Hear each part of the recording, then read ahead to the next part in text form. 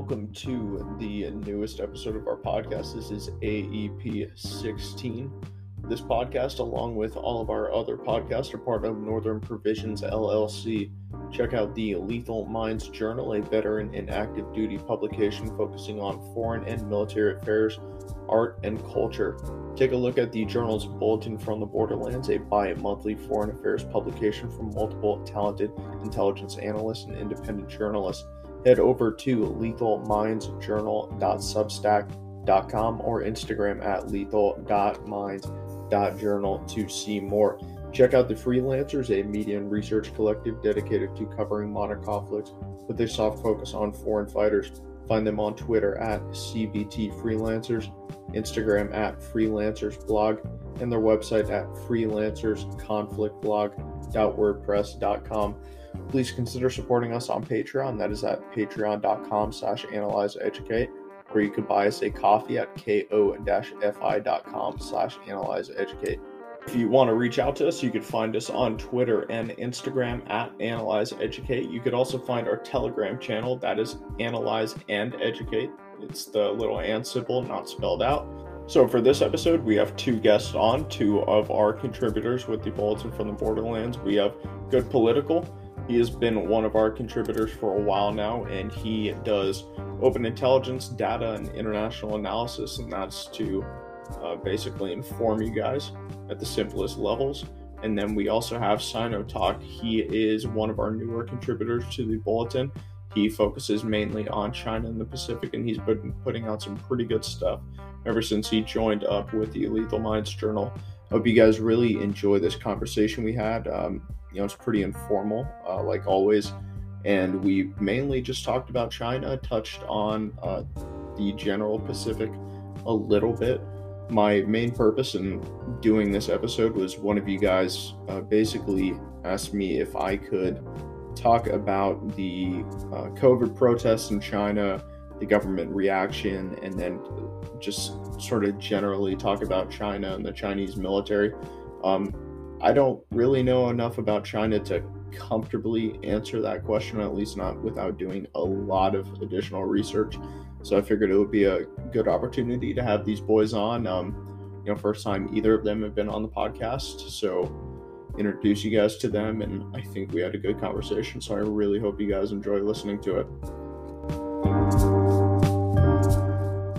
All right, everyone, welcome to this episode of the podcast. Like I was saying, we have Good Political and SinoTalk on here, and we're generally going to be talking about China, the Chinese military, the People's Liberation Army, and then we're also going to be talking about COVID a lot. And we'll kind of veer off on like little tangents as far as the Pacific goes, but we'll mainly stick to China and the area surrounding it. So this is the first time I'm having either of you guys on this podcast. If you want to just briefly introduce yourself, to let SinoTalk go first. So maybe SinoTalk mainly created this my Instagram page as a way to put out information relevant to China people may not know or have no idea for. It spans, as you may know, both of y'all may know, it spans like military, political, geopolitical, domestic, foreign policy, things such as that.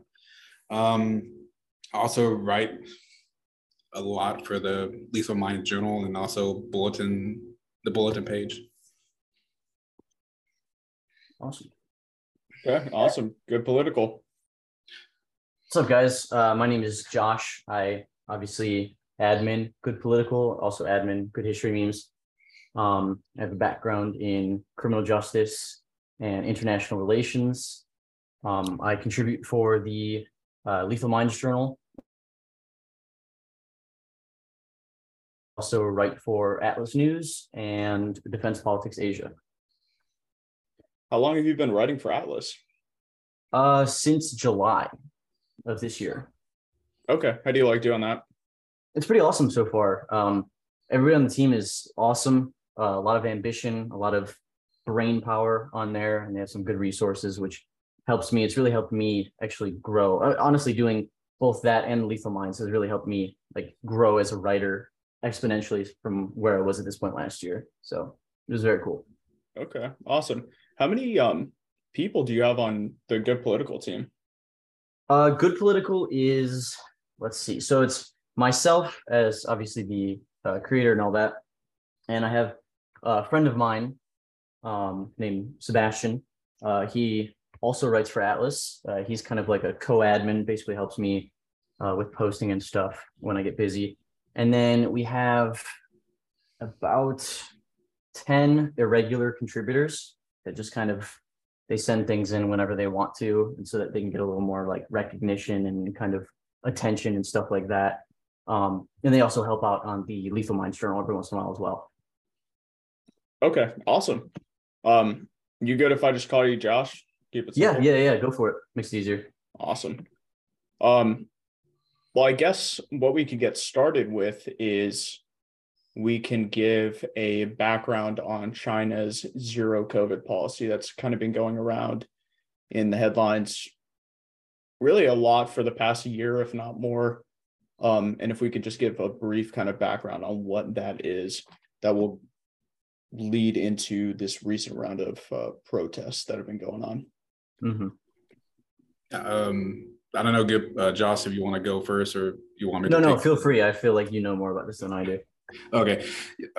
For the zero COVID, the policy was based upon more political than science, if anything. You had the extreme lockdowns where people were literally welded or wired shut in their homes. People had to undergo testing, mandatory testing once a day, if not more. The lockdowns occurred with little to no warning. So you had people scrambling to get food and other items that are necessary to survive. And that kind of bled into the whole supply chain because people had to literally live in the factories that they worked at. That or they just completely shut down. So you have people not getting any work or not getting any pay. And then you either had to get you had to get vaccinated, but the vaccines were mainly pushed to the working age, the 18 to 35 group. They didn't really try to push the elderly to get vaccinated because they kind of figured the lockdowns would protect them from getting COVID. Regarding how zero COVID actually led to the protest, there was a fire, I believe, on November 14th. Don't quote me on the exact date. In Urumqi, the capital of Xinjiang, where 10 people died, according to state news, but people on Chinese social media stated at least 20 died. So there was disconnect between the actual numbers of dead and injured. The reason why that many people died is because they couldn't get out of the apartment complex. They were literally wired shut. They were literally wired shut into their apartments. Not only that, the firefighters actually were prevented from getting closer to the apartment complex because of the local authorities saying that no, it's locked down. You can't enter the area. So you actually had like video come out of them actually trying to spray the fire, and the actual like stream was like 20 feet below where it was needed. And so for the listeners, think about the Xinjiang region where this happened. That's like really all in the backdrop of really this genocide that the Chinese government is committing against the Uyghurs, which are this Turkic like ethnic minority that inhabit Xinjiang, majority Muslim ethnic group. And there's this genocide that's been going on for like God knows how long, and it's been widely reported now. But just think like this fire where all these people are locked into this home and are just burning alive all comes in the backdrop of this genocide. So makes me wonder, like, how much of what happened regarding that fire, how much of that had to do with the really like ethnic tensions, I guess you could say, for lack of a better term, or is all that kind of just like going by the wayside, and this would have applied to really like anybody in any region of China? In a weird way, I thank you for bringing that up because I was going to actually touch upon that next. The dead and injured were actually Uyghurs. And so the protests that occurred in Urumqi after the fire was a mixture of Han and Uyghur ethnic groups. So you had this protest that both ethnic groups that, for lack of a better term, hated each other, joined together protesting against zero COVID because Uyghurs died. Not only that, but you had other protests to occur in Shanghai, in Beijing, in Chongqing, those other places. But especially the protests in Shanghai is the most significant because it was Han. There wasn't really many Uyghurs there. But just the mere fact that they've set up a memorial service on Urumqi Road, like at the street sign, and the protests spontaneously erupting out of that says a lot about how people put aside their differences and look at the regime and says that we really don't want zero COVID anymore. And that's what happened in Shanghai. Yes. It's very interesting. Like, that's very symbolic that they chose to do it on that road. How's the city pronounced again? Urumqi. Okay. Yeah, it's very interesting that they decided to do it on that road. Like, they very clearly did that for a reason.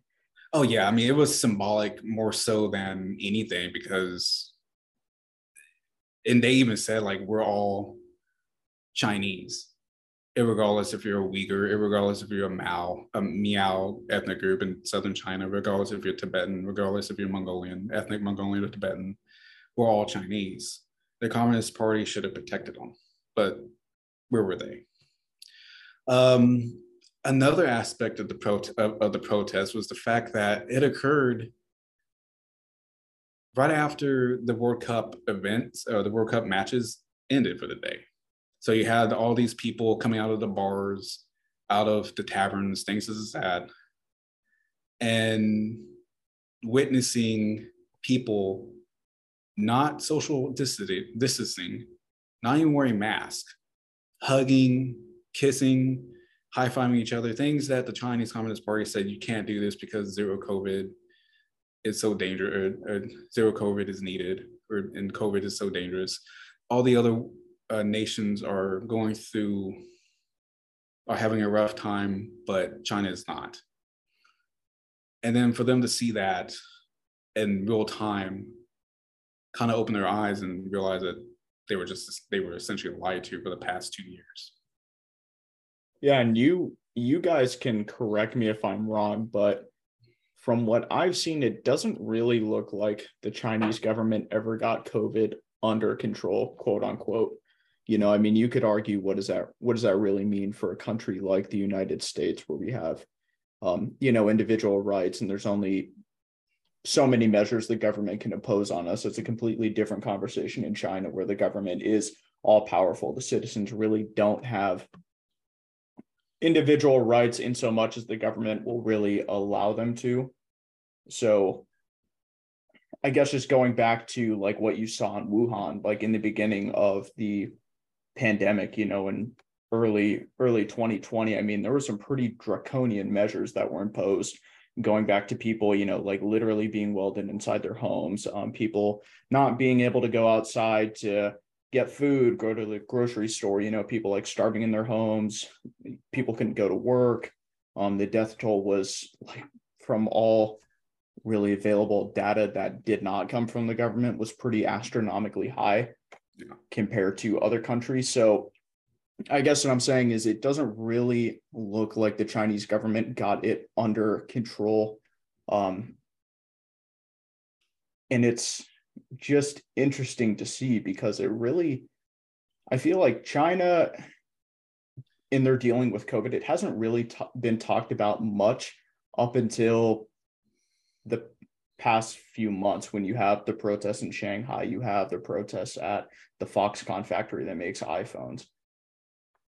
Those kind of things are really what brings it into the headlines from what I could see. You want to chime in, Josh, or you were just...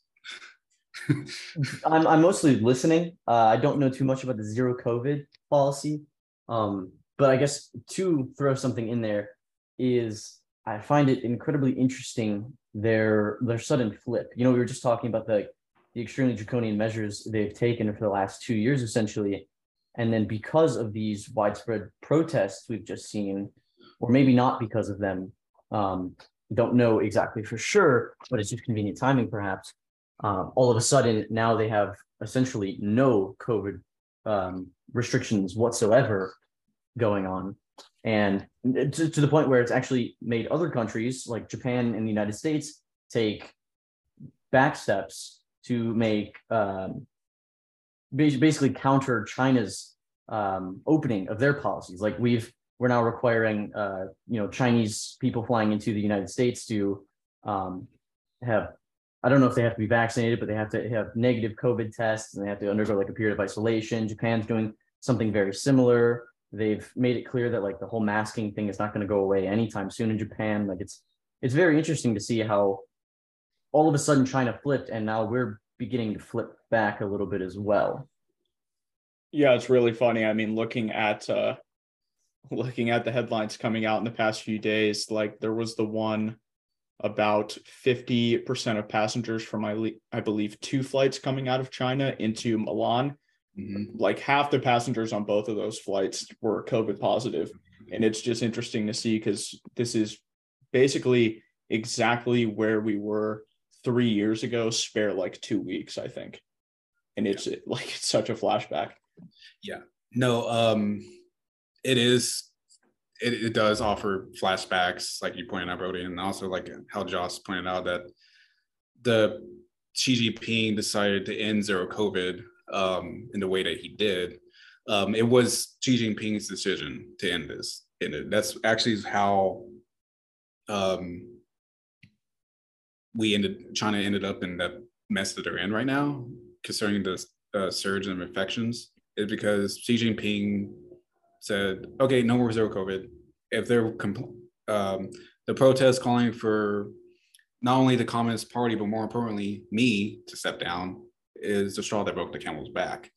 The reason they were heading towards like a managed opening. I want to say they were trying to open up Japan, or trying to open up China to outside visitors, maybe March at the latest, if not sooner. But that was mainly due to the economic turmoil that's been going on, because you had people not working again. You had people not working, not being able to get wages. You had people not being able to pay their mortgages, which led to the ongoing real estate crisis. And then also with that snowballed into the small and medium bank crisis that also occurred in July and Zhengzhou, the capital of Henan, where you had people, we had local police and local party officials not only attempt to make people leave by using COVID restrictions against them, but actually rounded them up and beat them as they protested.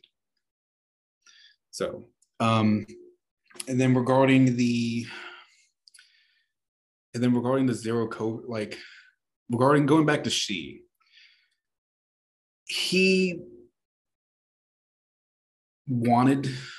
don't think he wanted to end it like how it did. Wanted to end zero COVID how he did it. I just think that he's just such a vain individual that as soon as he seen that the party or that the people were asking him to step down during the protest, he's like, that's fine. We'll see how this goes. If we want no more zero COVID, that's fine. You are just gonna suffer. Yeah, that's it almost seems like it's a punishment. You know what I mean? Like he's saying, okay, fine. It's obvious to the world, essentially, even though we haven't admitted it, that we don't have COVID under control. And so we're going to lift our COVID policy and let the Chinese people suffer, let basically the world suffer. And maybe, I don't know, maybe the Chinese Communist Party is hoping that it'll kind of backfire on the people wanting it to end. And then they'll kind of see like, oh, maybe we should have had these restrictions after all or something like that. Because when you compare it to something like the Hong Kong protests, or even like 6 months ago when like people's bank accounts and such were literally being frozen due to like COVID lockdowns and stuff like that, the crackdown there, like especially in Hong Kong, is kind of like unprecedented. Well, not exactly unprecedented, but it was quite like crazy to see. And then compare it to the kind of crackdown for these recent protests. While it was like obviously a heavy crackdown, there was a lot of clashes with police and a lot of like armed standoffs and stuff like that. But it's interesting to see in the end how the Chinese government actually like backed down from their very firm stance, the very firm stance they've held for 2 years now. And so I kind of wonder if maybe if they wanted it to be this way, or at least they're adapting to make this work to their advantage, knowing full well that COVID is kind of unrestrained right now in China. I think sorry. Go ahead. No, go ahead. No, I think it is very interesting to see, and I guess I could probably agree with you guys in that it almost seems like it may be a punishment. Like, really, you guys want these restrictions gone so bad. We'll see how you deal with them being gone. Right. At the same time, you guys could correct me if I'm wrong, because this is like definitely not my area of expertise at all. But from what I've seen, just like in the amount of research on China that I've done, the Chinese Communist Party seems very reluctant to back down on a position once they've really dug their heels into the ground. Yeah, right. Once they really make a hard decision on this is where they want to be in regards to this policy, like they do not easily back down. And it makes me wonder if, without trying to, exaggerate too much, if like these recent round of protests that we saw, I mean, are these the biggest protests we've seen on the mainland since Tiananmen Square? Like, I don't have any illusions that China was going to, collapse overnight, like no way in hell. But these protests, from what I can see, were a pretty big deal. Yeah. No, go ahead. No, I'm agreeing. Yeah. No, they were. That's actually they were the biggest protest since Tiananmen Square. That's actually why the responses that they did. They did deploy the People's Armed Police. Xi Jinping has control over them. They're separate from the PLA. Their chain of command is the Central Military Commission, which essentially, since Xi controls it, he controls the PAP. And so you did see some deployment of them to various well-known places, such as the Bund, People's Square in Shanghai. They cut off Beijing entirely from like people going in and out the day after the protest. And they just decided to let the local police handle it. And we'll utilize, and we won't crack skulls or too many skulls now, but we're going to find them, because in China, you're watched 24/7. It's a surveillance state. Like people's cell phones are essentially hacked once you enter the mainland, and actually connect to a tower, the Chinese Communist Party can actually tap your phone and use it as a hearing device. It's a bug. I actually had that happen to me on multiple occasions during my stays or during my travels in China. Regarding, would you be willing to touch on those a little bit? Yeah, so I'm able to. Like the last time I was there in 2019 was the most significant because we were there at a study abroad, like talking about the domestic politics, the economics, and foreign policy. And it was myself, a professor, and another student at the time. We were talking, and then all of a sudden, I want to say that the professor actually said, I wonder what Xi Jinping is going to do about the South China, no, not the South China Sea, but the East China Sea. We were talking about the various disputes. And he had his phone set up to notify him whenever something setting was changed. And like not even a second later, it buzzed and his microphone was on, recording. Yikes. Yeah. So it's one of those things in which, you know, people will say, oh, if you have like an international plan, you're safe from China won't hack it or China won't hack your device. I'm like, seriously, you're going to really trust the nation who has set up the world's most pervasive surveillance state? Well, it's a little off topic from the COVID thing, I suppose, but that kind of ties into how like Huawei and stuff have just been banned essentially in the United States and a lot of other like Western nations for that exact reason. You know, they're citing like national security threats for exactly what you were just talking about. Mm-hmm. No, because you're right, Josh. It is Huawei is a threat. And the United States and other governments were actually right, in my opinion, for doing that, because you have this law, national security law, that says the state, the party state, can come to you, Huawei or Douyin or Sina Weibo or WeChat, and request records for Josh from the United States, or Sinotalk from the United States, or Brody.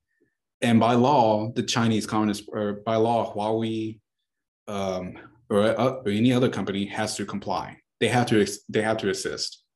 So against that backdrop, what a lot of people don't really understand about that is the reason why they're bringing up the banning of Huawei, the potential banning of TikTok / Douyin, especially TikTok / Douyin, because in many ways, it is what WeChat wanted to be in terms of being one massive backdoor. Yeah, real quick, you brought up that national security law, and again, you could correct me if I'm wrong, but as far as I remember, the thing with that national security law that was passed, and it was really passed when all these protests were going on with Hong Kong, right? Like that seemed to be a big motivation for it.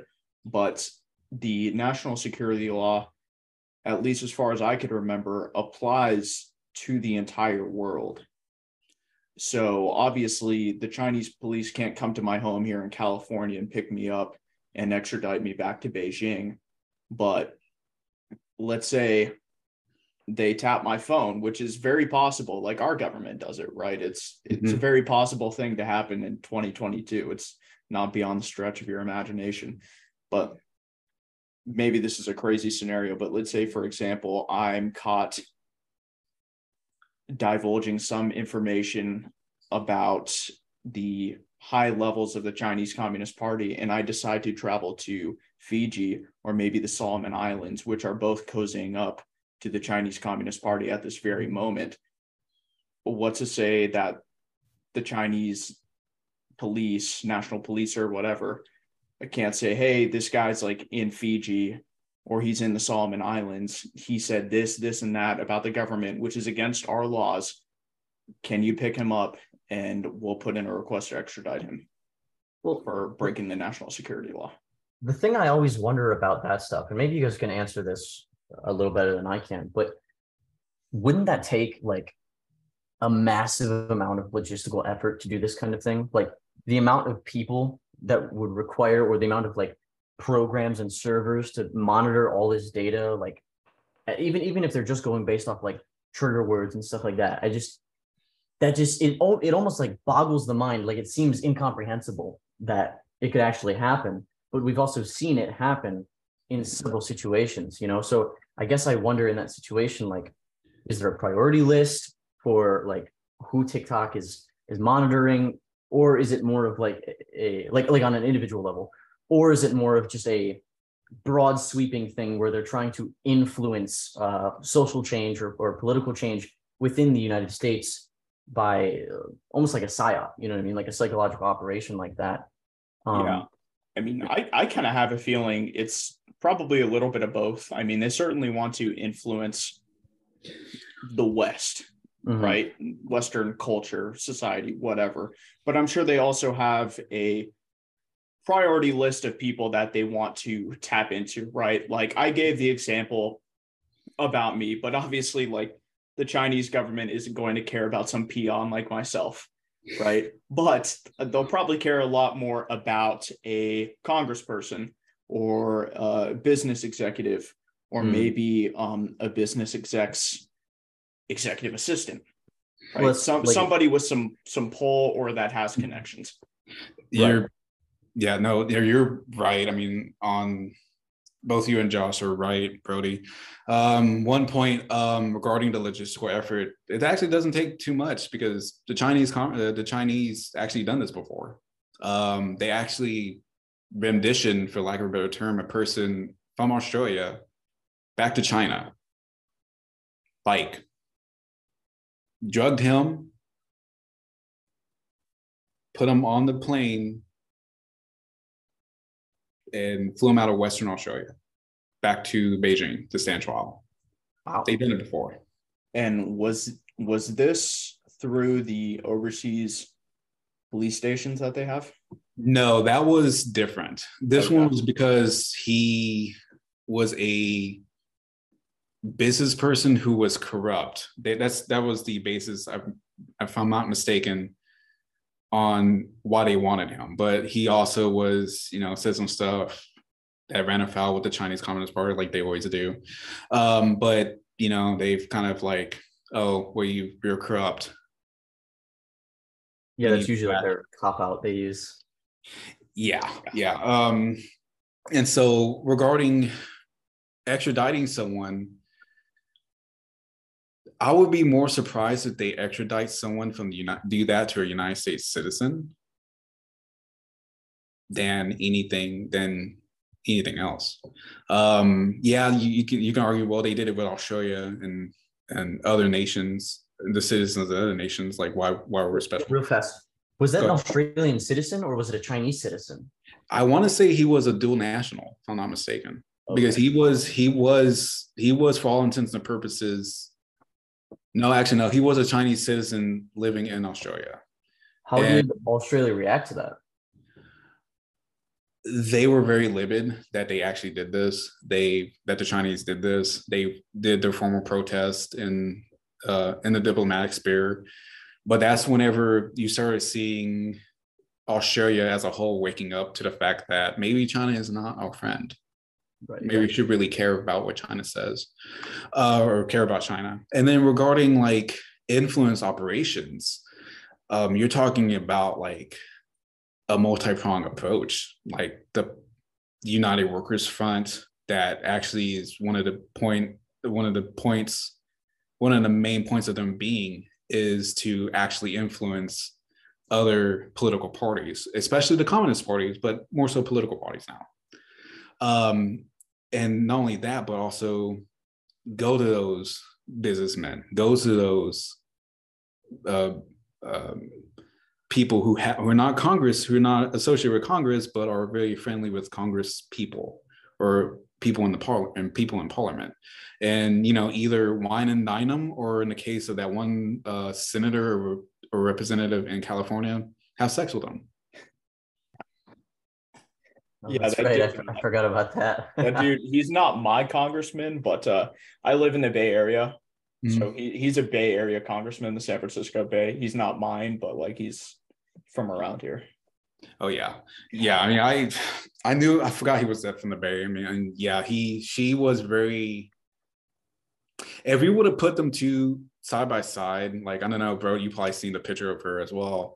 Both of them actually, you'll like, nah, man. I mean, like, there's like, you need to reevaluate like why she's actually talking to you. like it's not for looks. It's for something else. He's not the brightest guy. I'm not a big fan of his, but that's for a different time.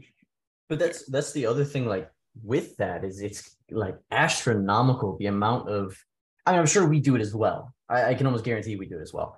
But it's astronomical the amount of spies that get caught like leaking data or influencing something back to China in the United States. Like our universities seem like they're riddled with them, and they're in the government like that.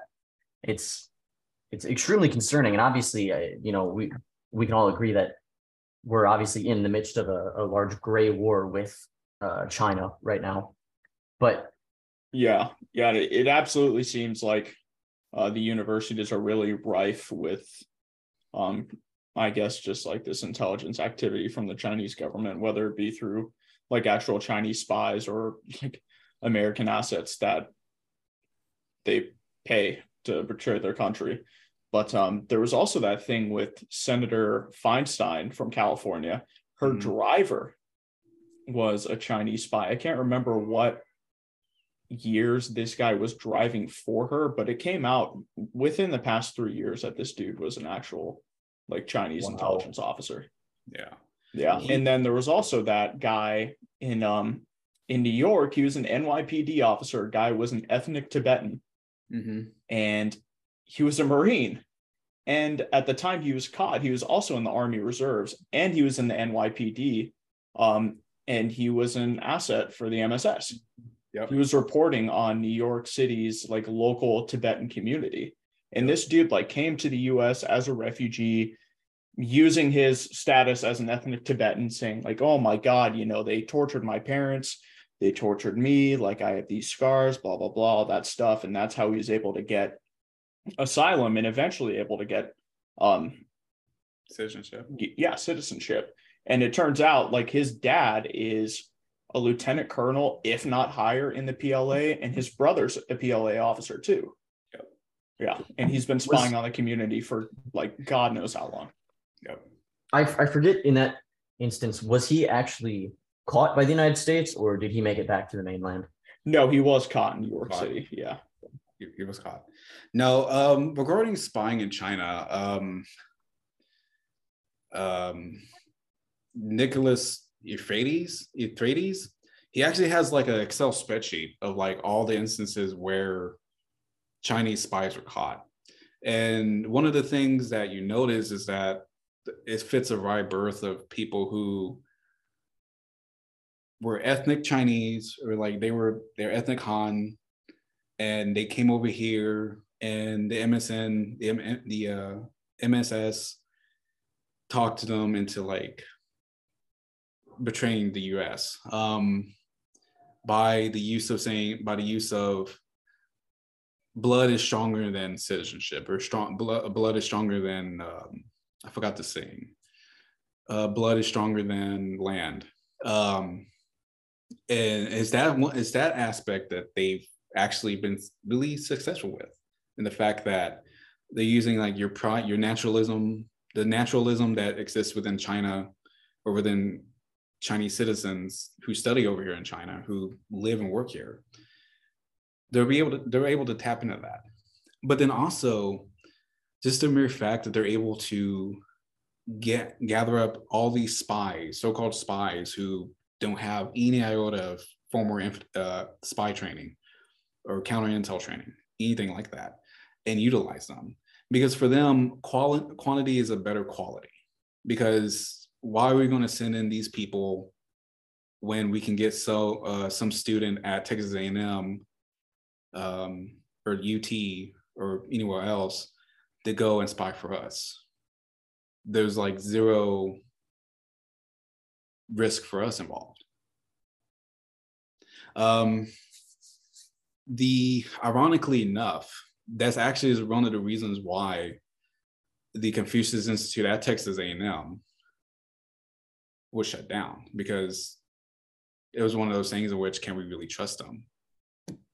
But then also with that, that may have been another reason why the Shanghai, or not the Shanghai, but the Houston consulate was shut down. Because I forgot about that. Yeah, as someone who actually been there multiple times, been inside the building multiple times, I can say with a definitive degree of certainty that it wasn't a solely diplomatic post, because you had someone pat you down after you enter a metal detector. They make you shut off your phones. The rule applied less so to Chinese people, but more so to Westerners. And if they actually did see you on your phone, depending upon where you're at within the building or within the actual waiting area to get your visa processed, they would tell you to turn it off or let you see the phone, in which at that point you could just turn it off. They'll kick you out, but you could turn it off. Interesting. And going back real quick, you brought up the Confucius Institute. Could you just explain what that is real quick for those that don't know? Yeah, so the Confucius Institute is an institute where people can go essentially learn Chinese language, culture, more things about that. They've been known to set up different events such as Lunar New Year celebrations, Mid-Autumn Festival celebrations, maybe create some more create a calligraphy program or how to learn Chinese programs. The main issue, and they usually are associated with a university. Now, granted, if you were to look at some of those universities, you'll notice that they're very much connected to the DoD or other places where Chinese espionage efforts are pointed towards. But going back, the Chinese, the Confucius Institutes actually fall into what's called the Hanban.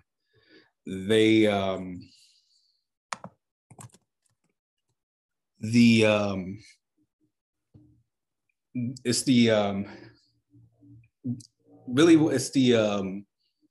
abbreviation for the Office of Chinese Language Council International. Pretty much that's actually is a part of the United Front. It's actually been proven that the United Front actually controls to a degree what they produce or what they can say, but it also falls under the Ministry of Education as well.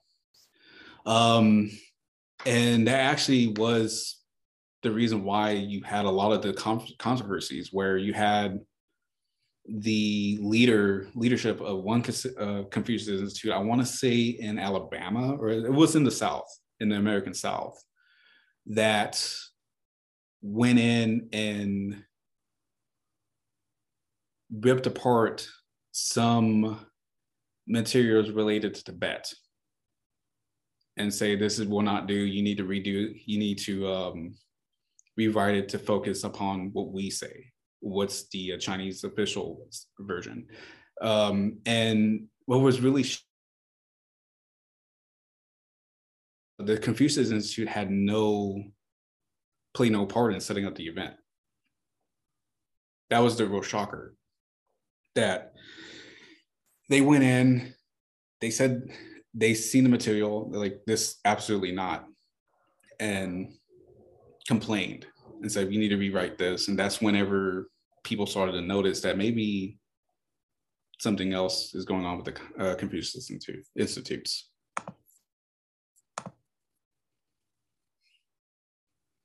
Yeah, well, I know there's been a pretty big shift against Confucius Institutes in the past couple of years, and it seems like it's becoming pretty clear to our government and higher levels in like university systems that these are pretty associated with the Chinese government and a lot of intelligence activity that's happening here in the US. And something I did kind of want to go back to, because maybe I should have had a little caveat or whatever. When we were talking about basically people being picked up by the Chinese government as assets, like we talked about that NYPD officer, and we've talked about, there's college professors that it happens to, they get large sums of money to pretty much spy on the United States and report back to the Chinese government. I mean, yeah, sure, that happens a lot. Money talks, right? That's just the nature of things. But a lot of times, what you also have happening is the Chinese government will specifically target, ethnic Chinese people, whether they be Chinese nationals or whether they be, Chinese American, especially if they have family that's still back in China.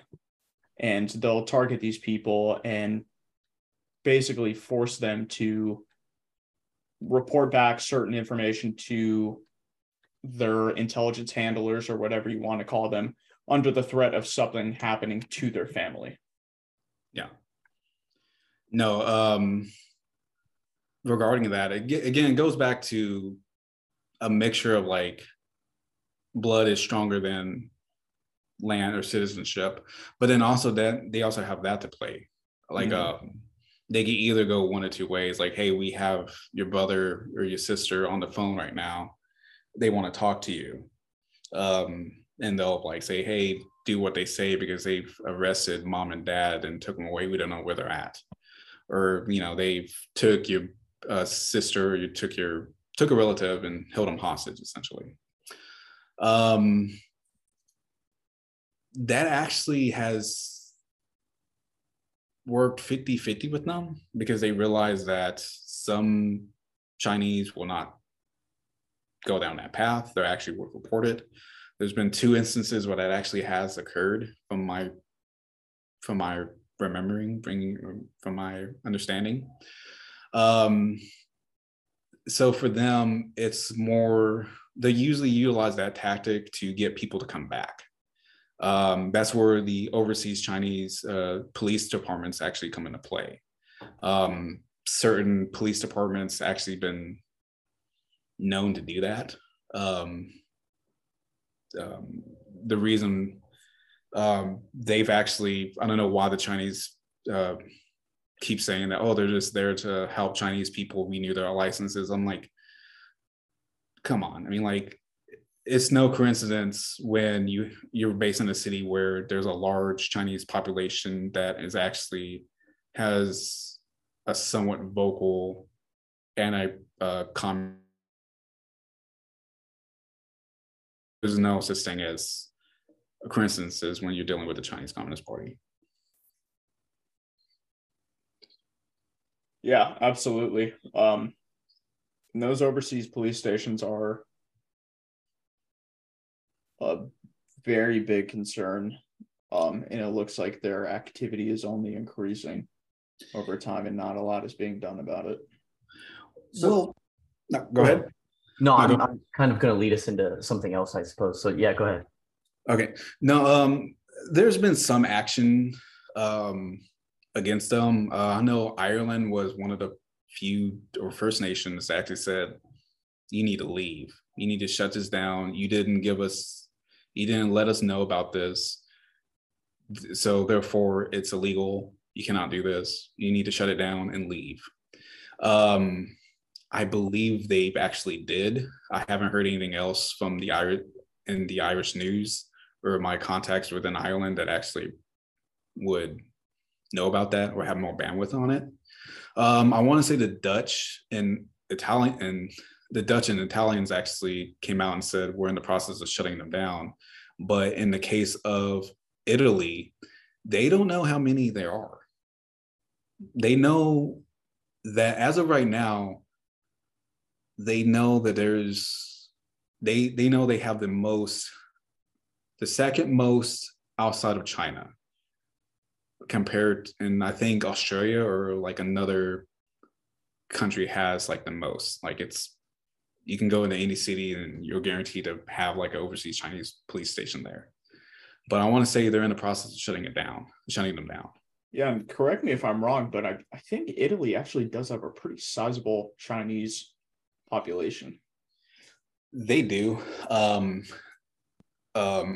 But the reason why they've actually set up joint Chinese police, Italian patrols in Milan and other cities that are really popular with Chinese tourists is so that they can help Chinese tourists communicate with their Italian counterparts.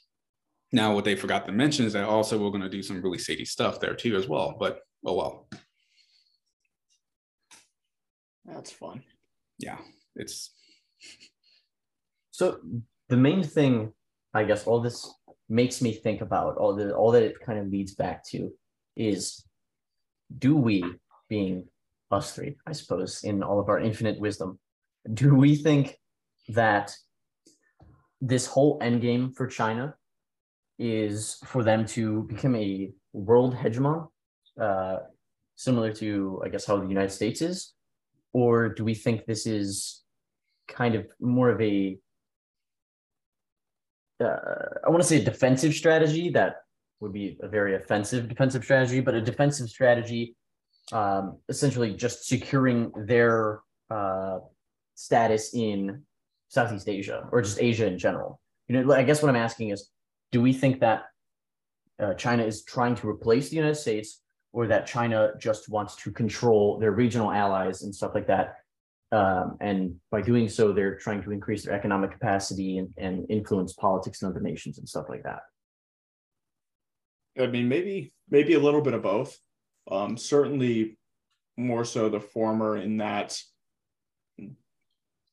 from my point of view, they want to overtake the United States as the world's reigning superpower because it creates a good defense to keep the CCP in power.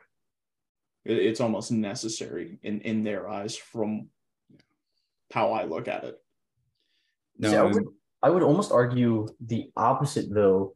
If we look at, I guess, all the struggles that China has had in the last, I don't know, since like the 1970s,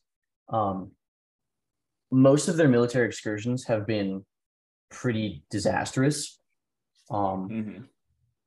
And they have obviously all the immense internal struggling going on, especially more recently. And then if you kind of compare that to how the United States has been with their world police situation, obviously at first there was widespread support for Iraq and Afghanistan based off 9/11, but after a while that turned really negative. The Vietnam War turned really negative, and it's caused a lot of political upheaval and stuff. And so in a country like China, where it's a lot more unstable naturally because of everything that's been going on recently and all the failures of the Chinese government militarily and stuff, do you think that it would actually cause, for them to take the role of world policeman, do you actually think it would cause more issues for the CCP? I think regarding what their long-term plans would be, you have to understand a few things about Chinese culture, or Chinese culture and history. China has always been, or they believe that the center of the world. Zhongguo actually means Middle Kingdom. That's actually, if you're looking at what the characters mean, Middle Kingdom. And it's because they believe in the dynasties of old that we are a higher celestial people than the rest of the world. we are the anointed, we are the intellectual people. The rest of the people are barbarians. And so for them, it's more along the lines of them going back to that, whereas becoming it. That's why within Chinese media, they actually said the Chinese dream, the Chinese rejuvenation, the great rejuvenation, especially Xi Jinping used to say that.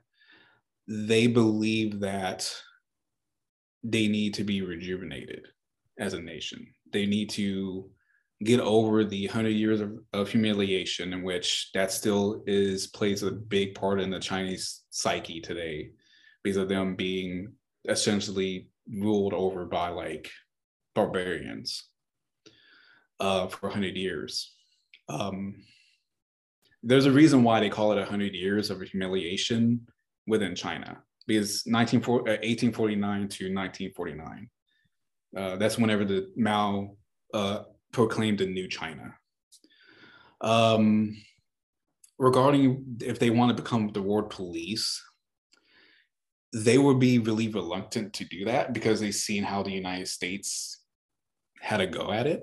They don't want to do it, but they also understand that if they need to increase their foreign policy, if they need to get to these natural resources, that they need to at least provide the bare minimum in terms of defensive capabilities to not only get there, but to actually fight, project power.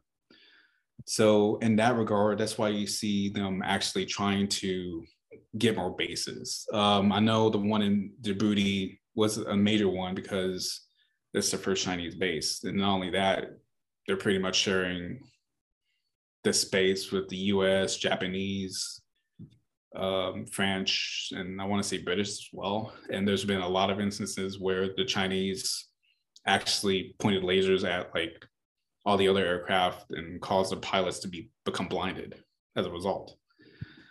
But going back to the bases, you have a lot of rumors saying that they're trying to get basing rights in the Solomons, and they may have an agreement with Cambodia at Cam Ranh Bay, or not at Cam Ranh Bay, but by the naval base there on the Gulf of Thailand.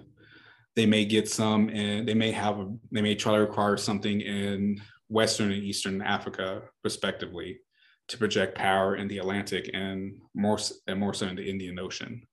And then not only that actually is one of the bigger issues regarding the Diego Garcia negotiations between the Manouches and the UK, because Manouches has been really cozying up to China as of late.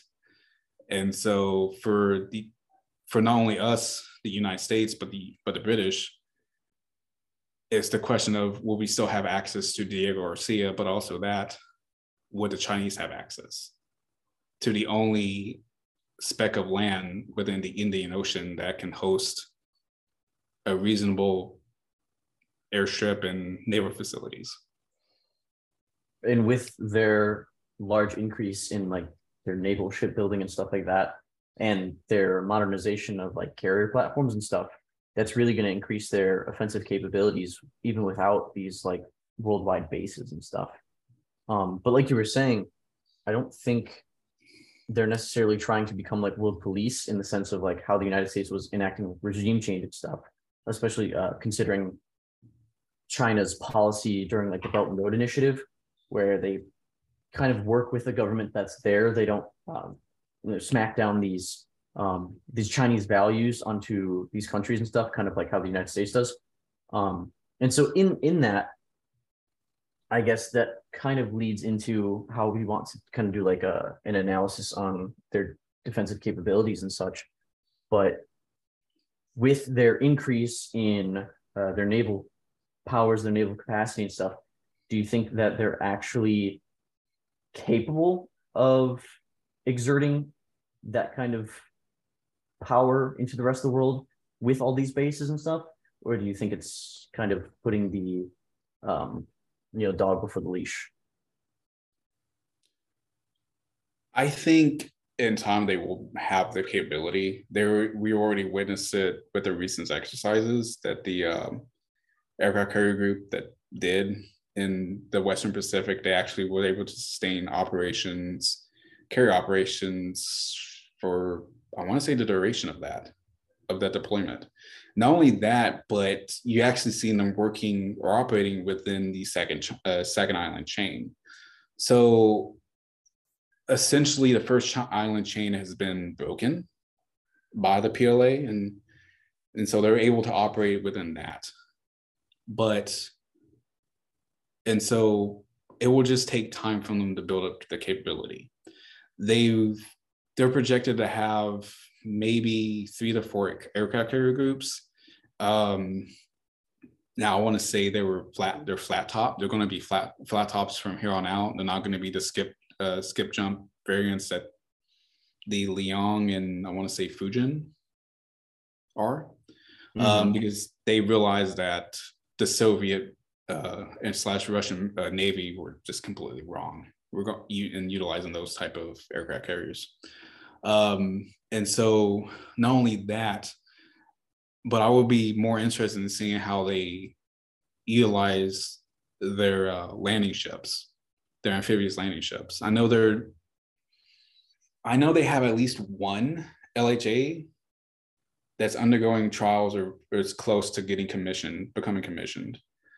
But then they're also going to have like another 2. So I'm kind of interested if they're going to try to create a new equivalent to that Marine Expeditionary Unit, so that they can just go around, basically copy the MU concept. Just have a bunch of ships centered around amphibious helicopter assault ship, just wander around maybe the Mediterranean, Africa, just in case they're needed. And they'll be able to deploy a wide variety of measures or responses that day. So it'll be kind of interesting to see if they go down that route, which I would think that they would be, considering that they did increase their Marine Corps from like the 2 brigades to upwards to 6 now, with plans to getting up to at least 8, if I'm not mistaken. And not only do they have the Marine Corps brigades, but then the People's Liberation Army Ground Force, which is essentially like the actual army. They have amphibious brigades as well, don't they? They do, actually. It's like how I was explaining to someone else regarding amphibious, a potential amphibious warfare or amphibious invasion of Taiwan. A lot of people will say, "Oh, well, it's going to be the Marine Corps that's going to take the lead." I was like, "No, it's not. It's not. It's going to be those 6 brigades. That's their sole purpose in life, is that they're going to be ready to deploy and take those ships or take a beachhead in Taiwan if she gives them the order." Now, will the Marine Corps have a plan? Will have a place in the operation? Of course, it's not going to be. It's going to be one of the biggest operations, if not the biggest, in world history. So you may see a joint operation where some Marine Corps brigades will join them, but all in all, it would be solely those amphibious mechanized brigades. Those will be the main focus. Those will be the main effort. So do you guys see that Marine Corps is like a supporting effort? Sorry, Josh. No, you're good. You're good. No, yeah. I mean, it's going to be there's going to be a supporting effort. Yeah. Will that change depending upon scenario? Yes, of course. They will be the main effort in South China Sea, like we saw in where they clashed with both the Republic of Vietnam, but then also with Vietnam after that, after the reunification. A lot of people don't realize that is that both Vietnam and China actually fought over those islands. I want to say the Woody Islands was the one where the Republic of Vietnam, well, they actually booted out the Republic of Vietnam like a month before South Vietnam fell. And then Vietnam or China actually invaded 2 or 3 of those smaller islands in 1989 and 1994, respectively, and essentially massacred the entire garrison. Like, they said that they fought to the death, but others within the Vietnamese society said that, oh, well, they probably did surrender, but, you know, at that time, Vietnam and China wasn't the best of friends. Really wasn't the best of friends. So, yeah, I mean, just like on a quick tangent, quick question. Vietnam and China, there's a little bit of bad blood there, right? They fought a war. What was it 79, I think? Or is it earlier than that, in the late 70s? Yeah, it was late 70s. Yeah, it's 1979. Okay. Yeah, I mean, so there is some bad blood there just based off that. They're not the best of friends. No, it's like how I explain to people that China and Vietnam may be communist, but they're different flavors. Vietnam is more Marxist-Leninist, whereas China is more Maoist. And the reason why that war actually occurred between them is because Vietnam actually invaded Cambodia and took out the Khmer Rouge, China's Maoist allies. Okay.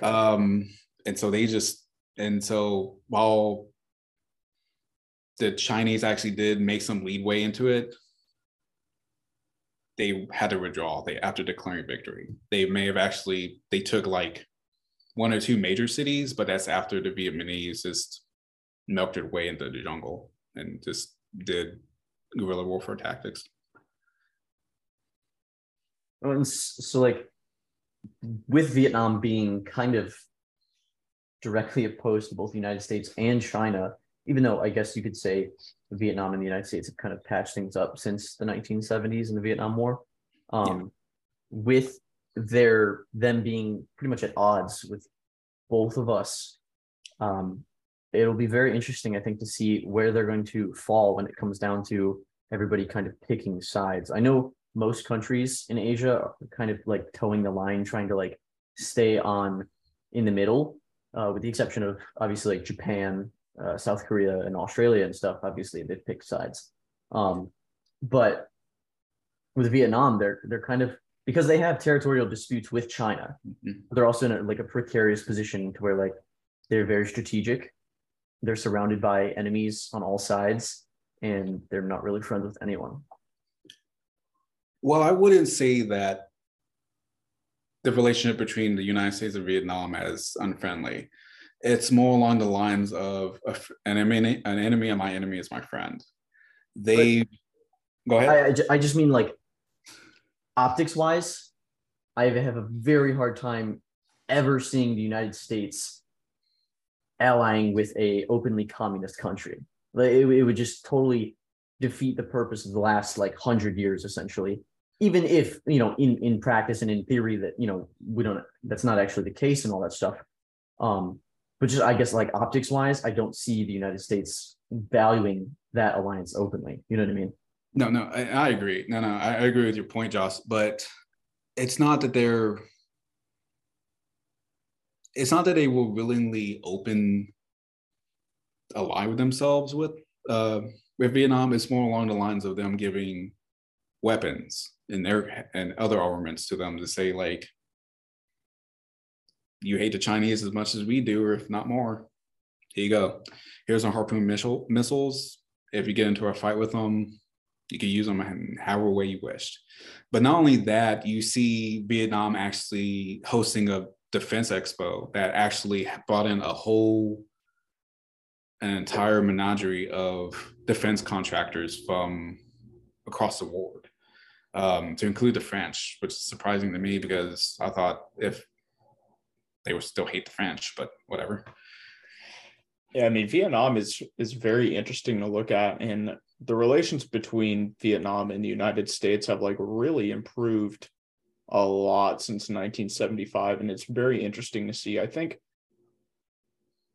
a lot of people, when they think about Vietnam, they kind of just forget that Vietnam's actually still a socialist nation. Yeah. So it's like it's weird, right? Because it's a big tourist spot. It's just like you don't really hear bad things about Vietnam anymore. No, I mean, that's actually is one of the more interesting facts because they've actually opened up their economy like China, but to a lesser degree.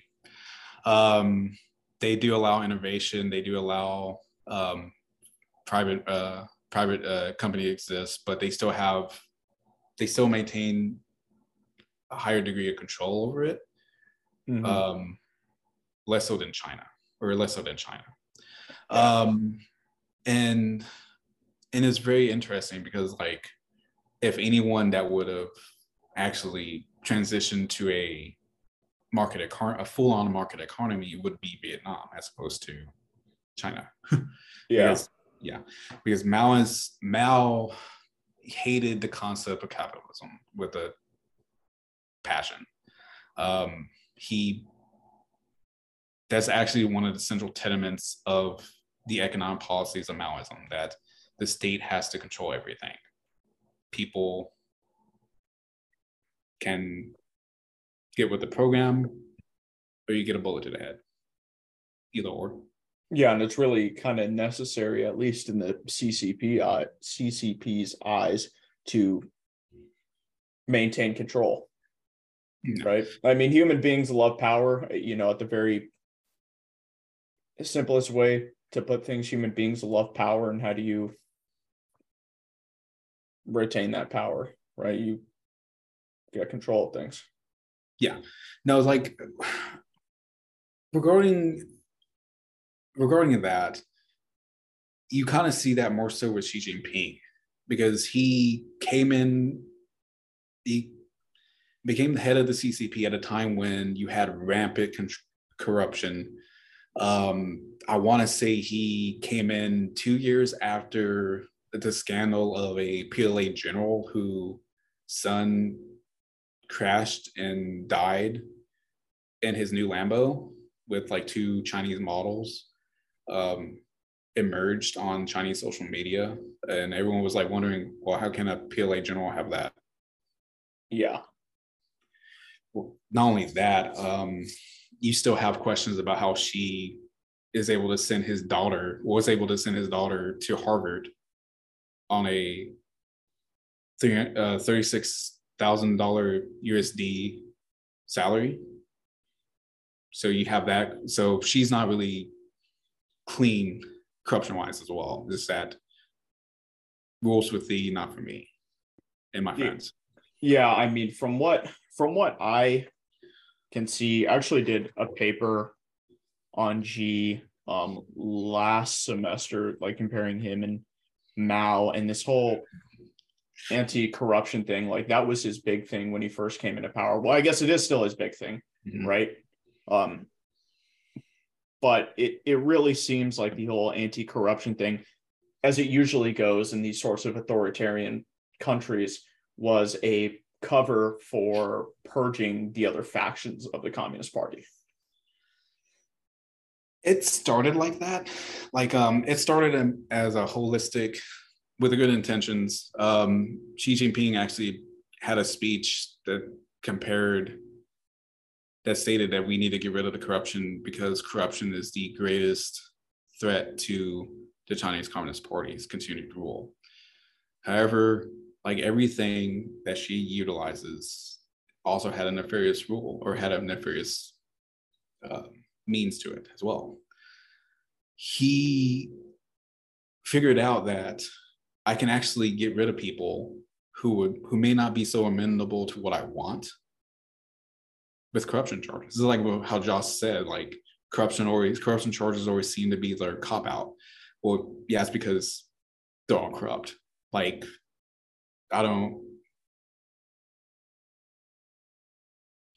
on the entire roster of the Chinese Communist Party, you will not hit anyone who is not corrupt to some degree. Yeah, absolutely. And going back a little bit, we were talking about Taiwan, and I guess if you guys want, we could get into this first question about China invading Taiwan. But one of my followers asked this. There's this guy out there named Forward Observer, and I guess he does like these intelligence analysis things, and he put out a 30-day warning for the Chinese invasion of Taiwan. As in like 30 days from today? Yeah, 30 days from when it was published. He said that he was saying that the KMT met with Beijing so that the KMT would eventually get into power once they invade. And I'm like, that's not remotely true. And the KMT actually came into power actually won the elections because they didn't really, the Taiwanese didn't really like didn't like how the DDP was confronting China, which is completely wrong. The DDP failed because I forgot her name, didn't really have an effective campaign strategy. And that's the current president. Yeah, the current president. Yeah, her name escapes me too. Yeah, I have her. I see her, but I just don't know the name. I keep forgetting her name. Yeah. And he said like, yeah, the KMT won all the districts they have because the Taiwanese youth, for lack of a better term, didn't like how they were confronting China, which is wrong. They lost because they didn't have an effective strategy, but then also because they didn't really work towards saying that, hey, we know we kind of messed up on on our COVID policies, but at least, we've saw the error of our ways and let y'all have your freedoms back. But they just lost all those seats. The irony of it all is that Chiang Kai-shek's grandson, I want to say he's the mayor of Taipei now. Oh, wow. Yeah. And I'm like, wow. Yeah, it's funny. And sorry to interrupt. For those that don't know, the KMT, it's the Kuomintang. I don't know if I pronounce that like even relatively correct, but probably not. But you did good. Well, thanks, appreciate it. It's that's the political party that ruled over the Republic of China. Like they were the Chinese Republicans, right? And they were the other player in the Chinese Civil War that opposed the communists under Mao Zedong, right? Mm-hmm. And at the end of the Civil War, the leadership that was left of the KMT that hadn't been, schwacked or surrendered, fled to Taiwan, established the Republic of China, mm-hmm. as we know it today, and the KMT is still a political party to this day. The KMT has a really interesting history, especially with the Shek family. They're major players within that party even to this day, as you can probably tell. Chiang Kai-shek's son actually began a transition to democracy within Taiwan. Again, I guess they had the watershed moment of like, we need to democratize or face extinction, whereas in China, Deng Xiaoping seen the same thing, but we need to open up the market. Yeah, we need to open up or we face extinction. Yeah, just another quick note, just because the KMT were the Chinese Republicans, quote unquote, like Chiang Kai-shek was still very much a dictator, even if he wasn't a communist, but like he was not this, like pillar of democracy Uh, by any stretch of the imagination. Ironically enough, he did actually believe a large part of Marxist-Leninist doctrine. The KMT was originally a socialist party. Oh, it's interesting because, again, you could correct me if I'm wrong, but I think within the KMT in the early days, you had like different kind of factions. I think there was more like right-wing factions and there was like left-wing factions. And this like goes back to the time where I can't remember like the name of this era or, you know, the move that like melded these two parties together, but you had like the Communist Party of China was like embedded in with the KMT within like the more left-wing factions, and they worked together. I think within the first era to like defeat these Chinese like warlords in the early 1900s, and then there was like this second era of cooperation where they fought against the Japanese. I could be wrong. No, you're correct.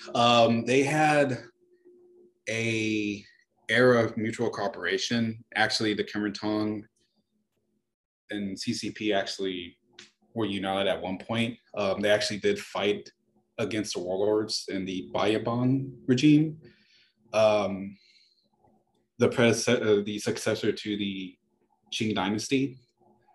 But then you had not Xi Jinping, but Chiang Kai-shek actually come in and like, okay, the CCP are too much of a threat. We're going to kill them all. And that's when you see them that's when you actually see them actually try to do that. That's actually how the Long March actually occurred. Yeah, I mean, that's pretty much what kicked off the whole Civil War, right? Because I know Mao Zedong, he was a member of the Communist Party, sure, but again, like as part of that whole cooperation with the KMT, and I think he was actually a pretty big figure in the KMT, at least as far as communists go. Like he definitely had some pull, from my understanding.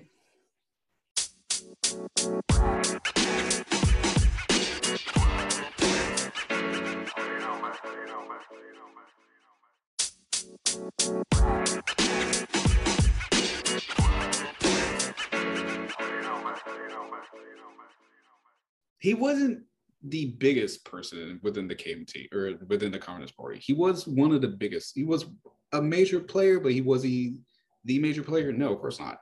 Mm-hmm. That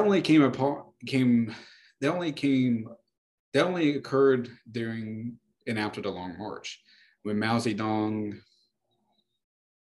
took out the rest of the leadership via killing or otherwise allowing himself political centrifuge, if you will, to take those out, to take out the other people who are seen as a threat.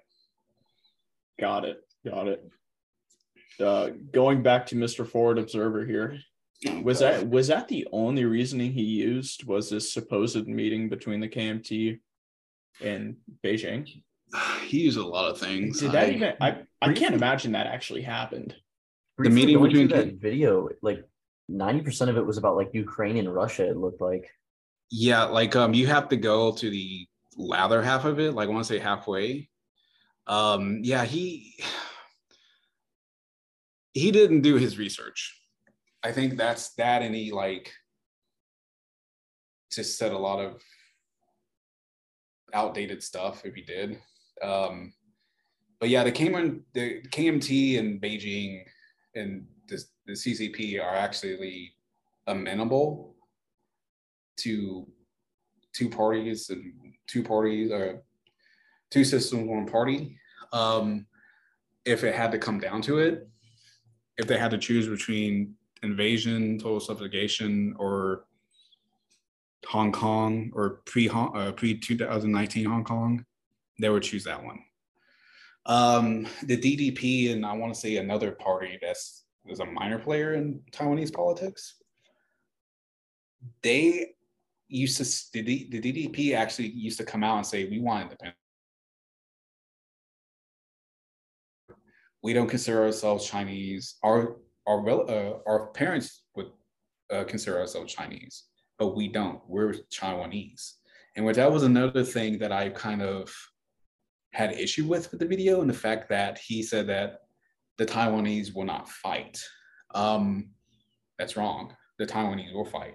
They've actually took the Ukraine lesson and said and it's the population actually said like we need to at least know how to use basic infantry tactics, and that's why you see these increases in establishments in people learning how to use infantry weapons via airsoft. Gun ownership is really restricted within Taiwan. I want to say the only ones that are able to own a firearm outright are the minority Aboriginal tribes that are located on the western part of the island, and certain individuals who would need it, like farmers and such. But yeah, you've seen this dramatic increase in them actually going to know how to use a rifle, know how to use firearms, basic infantry tactics, basic trauma care. You see all these increases, but then also with that, you see the people who are finally waking up and realizing that maybe China is not our friend. Maybe China will actually invade. And I think the missile exercises that China did, the partial blockade, was the final nail in the coffin, and the fact that people needed to wake up. That we either need to fight for our island, fight for our right to exist, versus extinction, if you will. Yeah, I don't know pretty much anything about Taiwanese society, but I think it's yeah, you shouldn't really make the assumption that a group of people aren't going to fight if their country, gets invaded. I mean, that's what the Russians thought about Ukraine, right? I'm not trying to get into the whole Ukraine thing for 2 hours, but it's a good example right there within the past year that we could easily look back to. It's pretty clear that the Taiwanese would defend their land if it was invaded. Why would they not? You'd have to give me a pretty good reason with some evidence as to why they wouldn't. They very clearly take their defense seriously, more seriously than they have in the past. And that's not to say that they never took their defense seriously, but I mean, their military did have a lot of outdated equipment, right? And their training standards weren't great. Their reserves weren't really in the best place that they could have been.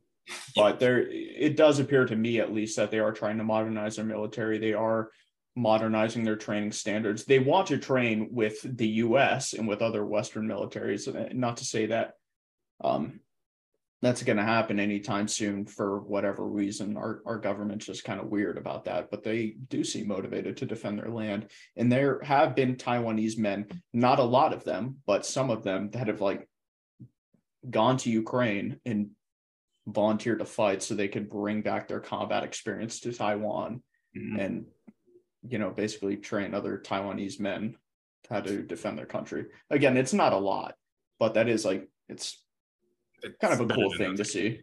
Yeah, it's better than nothing at all. But no, that's the reason why you see the Taiwanese actually buying the equipment that they're buying now. They realize that if the Chinese do invade, they need to either make any invasion so costly that they would not do it, or make it so costly that they can't do it a second time. Granted, they can only do it, as of right now, they can only do it once, but if Taiwan, and it looks like they're trying to move towards that, if Taiwan actually plays their cards right and actually acquire the necessary equipment, they could make the PLA pay a heavy price for even crossing the median line. Will they lose Kinmen and Pingho? Of course. Kinmen is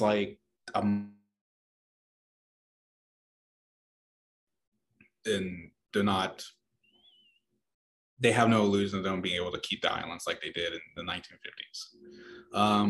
Pingho, since this is in the middle, the halfway point between Taiwan and China, the Chinese know that they're going to have to take out the island. They can't keep it standing. It's like an unsinkable military base. Even then, it appears that in the event Taiwan is invaded, they probably won't be alone. It looks like we'll come to their aid in some capacity.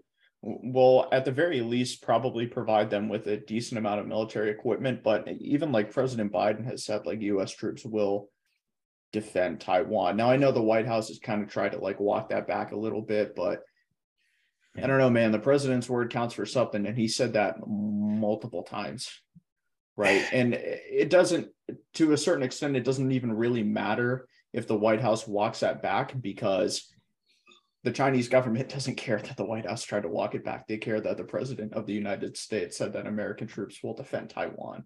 That's not really something you could just take back, especially when you say it multiple times. Yeah, I mean, it's one of those things in which I kind of compare it to a Freudian slip. I mean, China is not dumb in that aspect. She's not stupid. They know the Taiwanese, or they know the U.S. will come defend Taiwan in some capacity if they do decide to invade.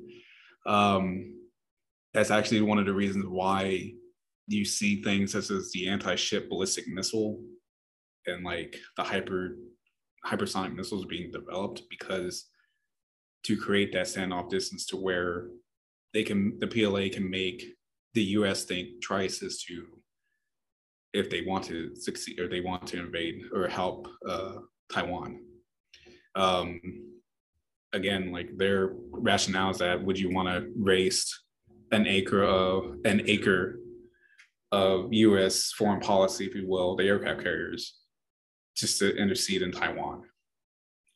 What they consider an eternal question, which to me is a kind of a joke, because that was one of the myths that was always a myth for the CCP, that they want to retake Taiwan, which in fact, it was never under Chinese control.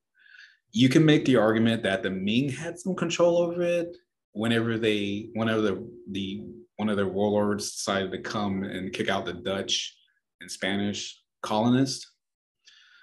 But other than that, they were just a backwater until Japan came in and took it over during the first Sino-Japanese War. Mm-hmm. That's one of the reasons why you don't really see bad blood between the Taiwanese and Japanese. They actually have a really good relationship. Yep, and that is a perfect segue, because it appears that Taiwan doesn't only have the US in their corner, but they might also have Japan as well. And it looks like Japan is making some, fairly notable moves in their defense policy to beef up their posture in the Pacific. Can you talk about that a little bit? Yeah, so last week, let me see. No, 2 weeks ago, Japan actually released their first national defense strategy, national security strategy, and their long-term budget plan.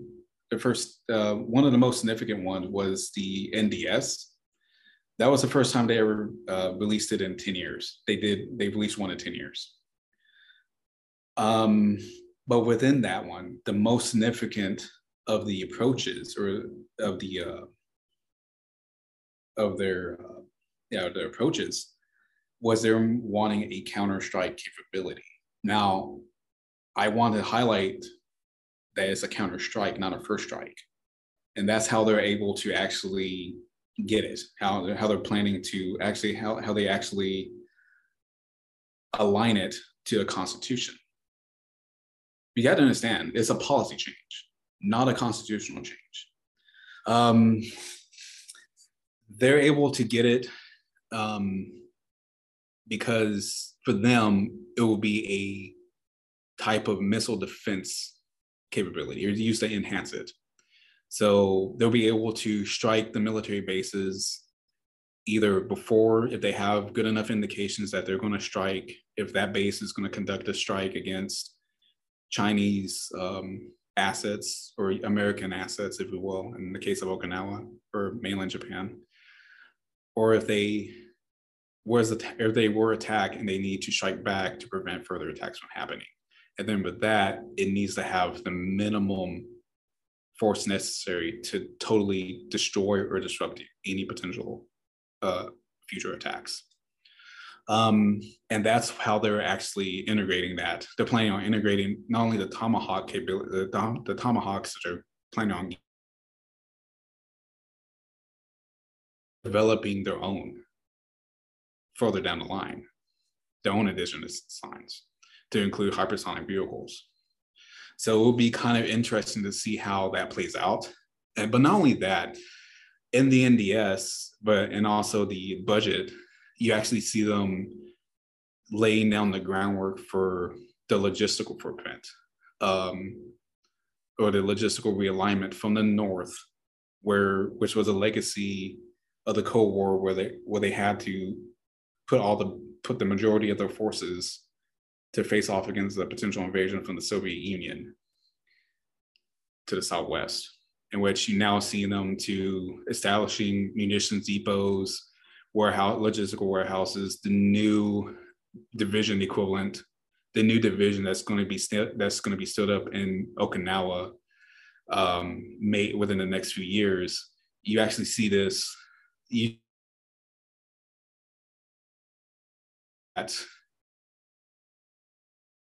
Chinese would love to take over the Senkaku Islands. They would love to take them over. They would love nothing more than to have like Chinese ships go in and try to retake them and then destroy them. It would be a propaganda coup for them. But not only that, but culturally, historically, it would be them righting a historical wrong in regards to the first and second Sino-Japanese wars. But then not only that, the Chinese also know that, and they've actually did one or two of their missiles actually did land in Japanese territorial waters, because a lot of people don't realize this, but the Nisei Islands, I forget the name of the island. That is the closest island to Taiwan that is considered Japanese territory. And you can see that, and you can see Taiwan in the distance on a clear day. And a lot of people think or suspect that those missile strikes or those missiles accidentally landing within Chinese or Japanese territorial waters wasn't an accident. It was Xi Jinping sending a message to the Japanese, like, don't get involved, or this might happen. And now you see the Japanese actually planning to base a missile defense unit there. So it's kind of interesting to see the buildup after that, after the missile strikes. Interesting. And shifting to another area in the region, one of the questions we got was, do we believe that North Korea would invade South Korea if China decides to invade Taiwan? They wouldn't invade. They would try to ratchet up tensions. I don't really see how that would directly benefit Kim Jong-un's regime, because they know any invasion of South Korea would be a failure, because all their equipment is massively outdated. But not only that, they just don't have the logistical capability to do it.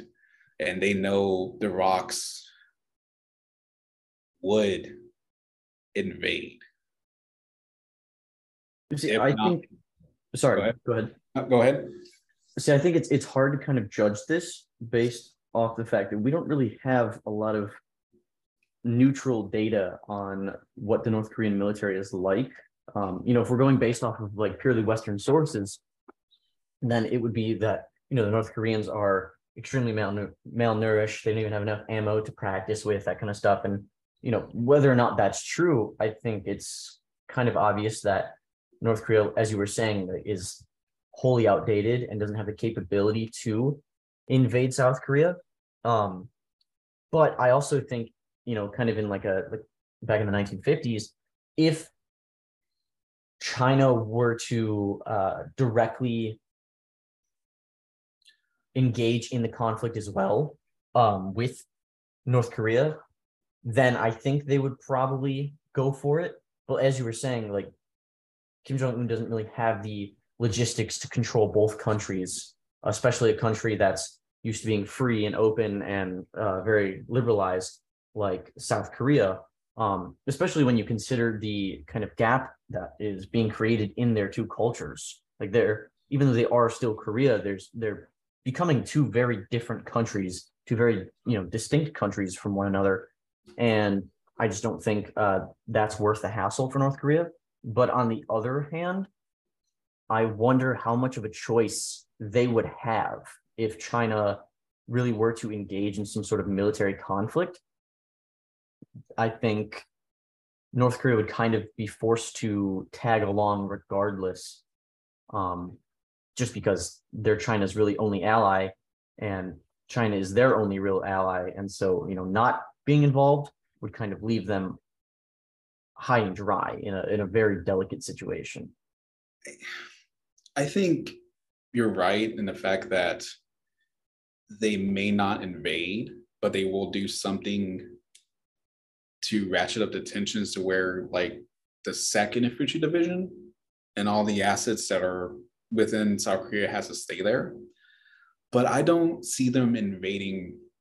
I don't see really any scenario where they invade South Korea where that would be where they would succeed. I mean, the technological advancements alone on just solely with the Korean military are significantly larger than the North Korean military. Like, not only that, but South Korea, I mean, obviously they lean far more pro-United States than they do pro-China, but they don't exactly have negative relations with China. Mm-hmm. Like there are still some like neutral grounds they find, and they have a lot of like economic dealings and stuff like that.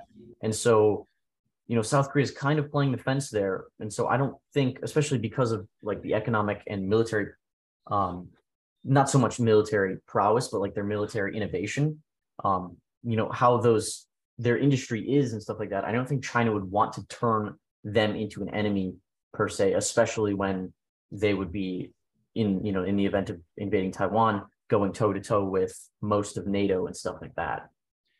No, they wouldn't. I mean, it would have to be China would actually invade South Korea or assist North Korea in an invasion of South Korea under a very specific circumstances. And I would say it would be whenever if they are bogged down in a Taiwan invasion, like this China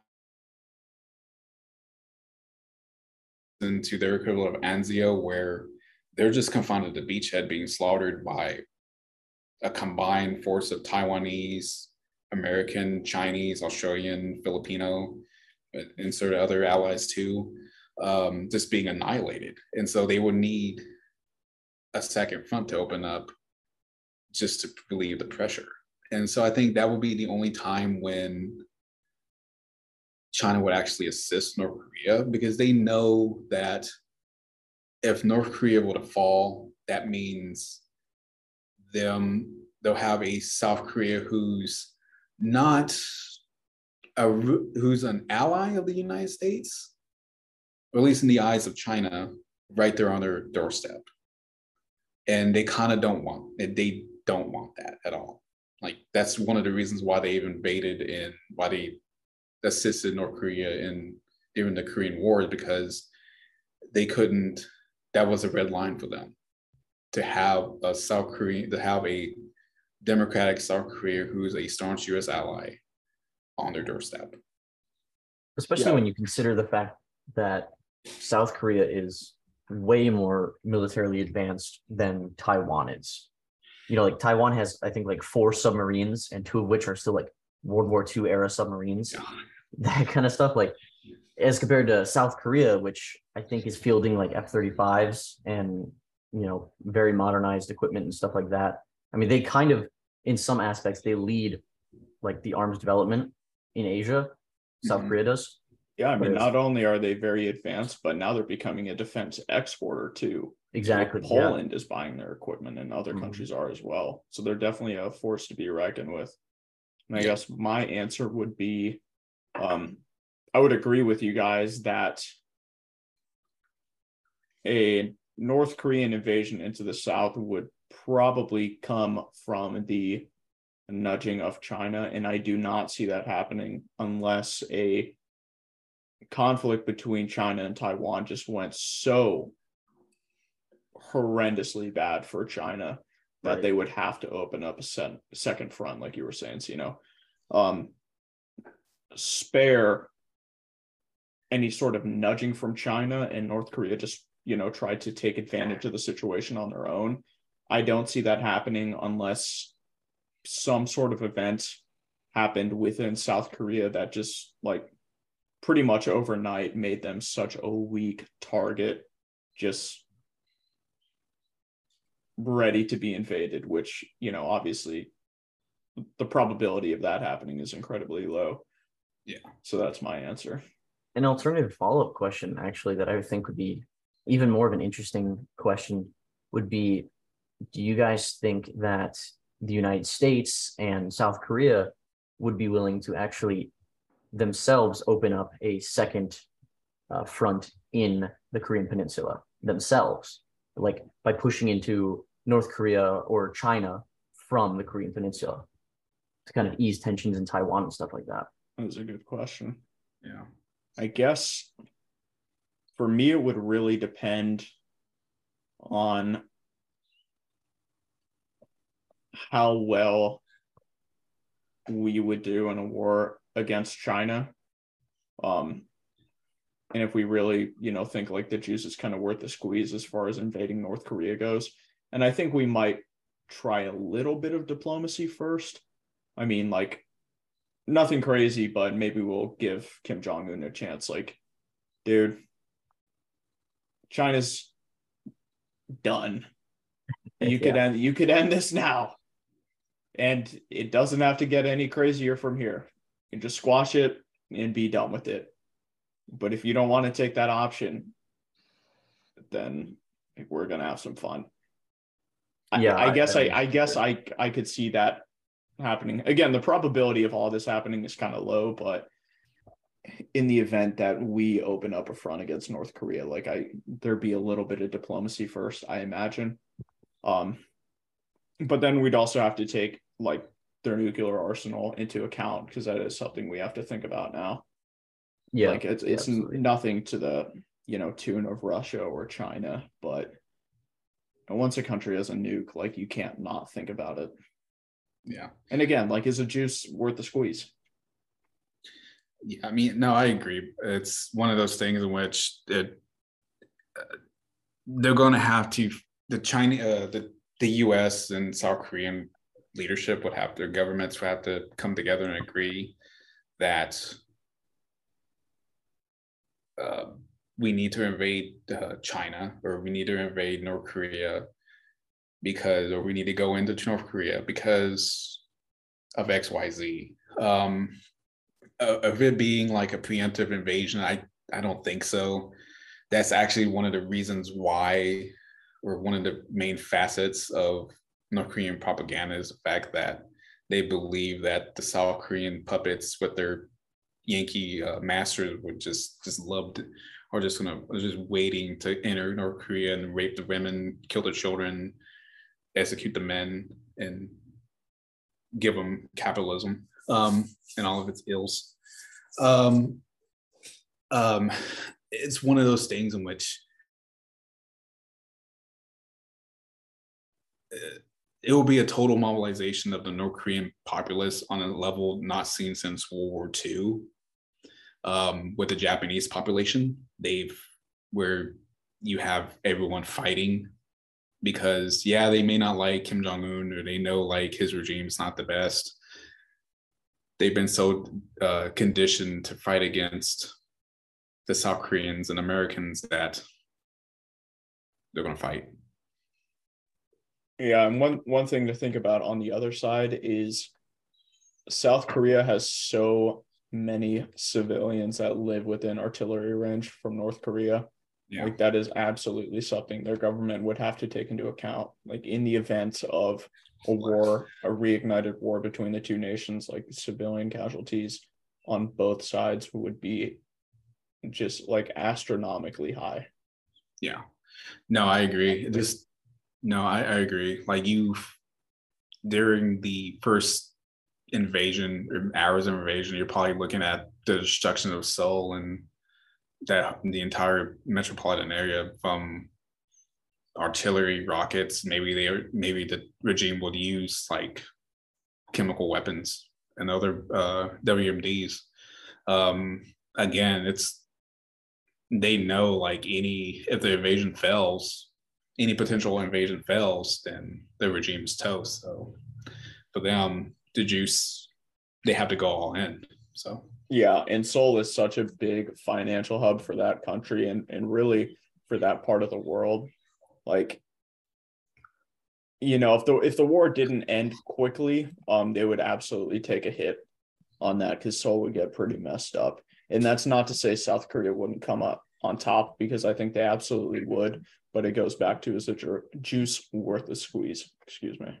Yeah, no, I agree. It would be like that for both sides, actually, because South Korea would be, if they do succeed in invading North Korea and like toppling the regime, you have to understand is they now have to face a German-style reunification, in which it will be significantly different for them because the North Korean infrastructure is just non-existent in some places. It's been totally degraded.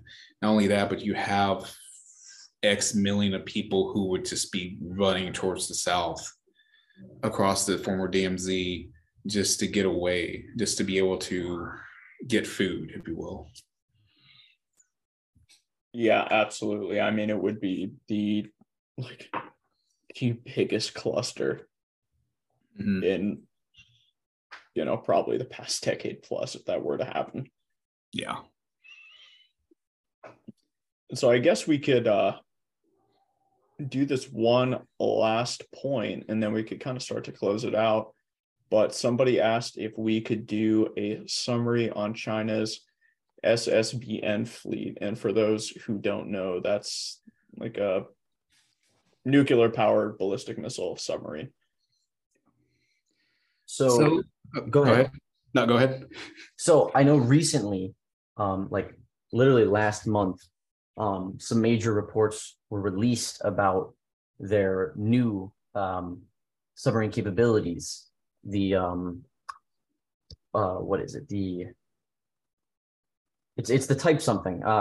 They're all the type something. But anyways, I guess the fact that they're going to have 76 boats by 2030. They're extremely high-tech ones are ported like right outside Taiwan. The fact that they've been supposedly sailing around Hawaii and stuff like that. The fact that the United States feels they're such a strategic asset that they're being like monitored at all costs and stuff, I think really goes to show how worried we are about their sub capabilities, especially because China has like an unprecedented ability to just make boats. They now, I mean, obviously they have the largest surface fleet now in the world. Granted, most of those are made up of like brown water ships and stuff like that, but still their submarine fleet is like massive. And the fact that they're now putting like ICBMs and stuff in them, in their like brand new ones, is seriously concerning. Especially when you consider the fact that a lot of their surface fleet, and so probably by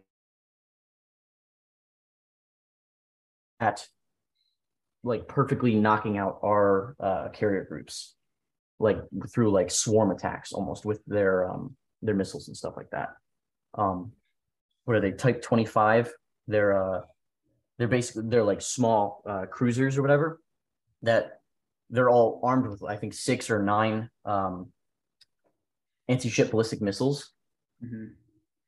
I think coupling that with their submarine capabilities, obviously they want to be able to strike Taiwan before even landing there, of course, but I think they also want to be able to strike further locations along the island chain and stuff without actually having to take one of their very new, very vulnerable carrier groups out there, especially because if they can keep our carrier groups at bay and essentially the rest of NATO at bay, they can essentially blockade Taiwan and kind of defeat it without even having to step foot on the country of Taiwan.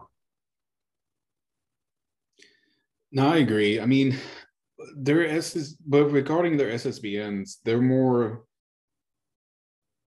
along their nuclear triad. They, as of right now, they have like 4 Type 094 Gen class, and then 2 of the more modern or the more modified or the more newer Type 94As. And the irony of that one is the Type 94As came about, or at least those 2 came about, because they had so many issues with the Type 94s. Like, there's been a lot of hearsay, if you will, that the Russian and American navies they always knew where they were because they were just so loud. And so the A's were an attempt for them to actually try to mitigate that one. Right now, China's planning on and actually are building a newer type of sub, newer class of sub, SSBN.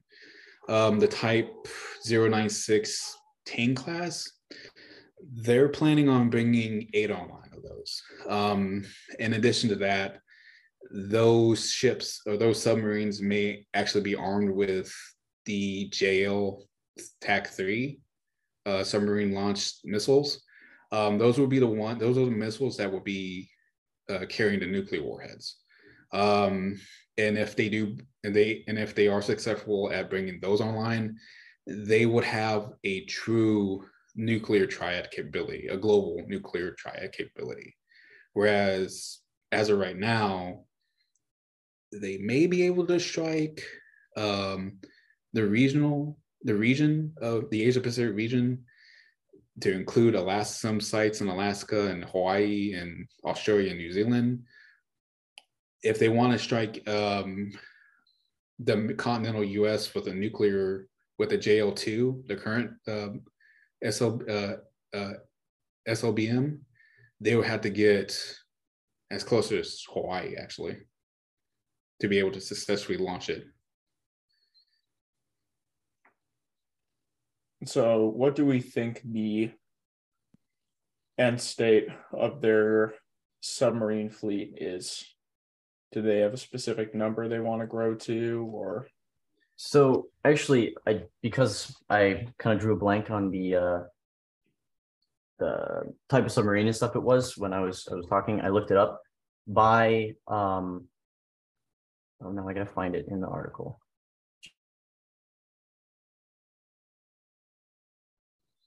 It says that is according to the Congressional Research Service,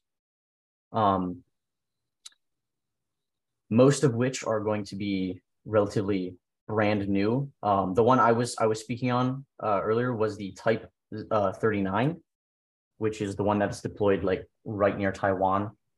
I think personally they're less concerned with having like nuclear worldwide strike capabilities on their submarines and more tuning them towards like an actual naval blockade or like anti-fleet capabilities on their submarines to kind of I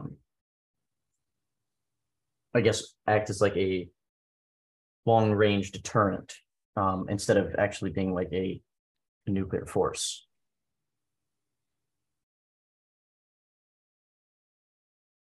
Interesting. Sino, what do you think?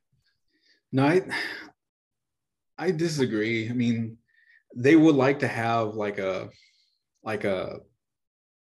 triad, because they know that because they know they would need it, like a second strike capability. That's what essentially all SSBNs are, like second strike capability. So just in case if they do get nuked, they have a means to launch a counterattack. Regarding them putting nuclear weapons on other subs, I don't really see them doing that unless they've reached a point to where they feel as if they need it. And they probably do have scenarios built out, like specific protocols, procedures that says if endpoint is reached here, deploy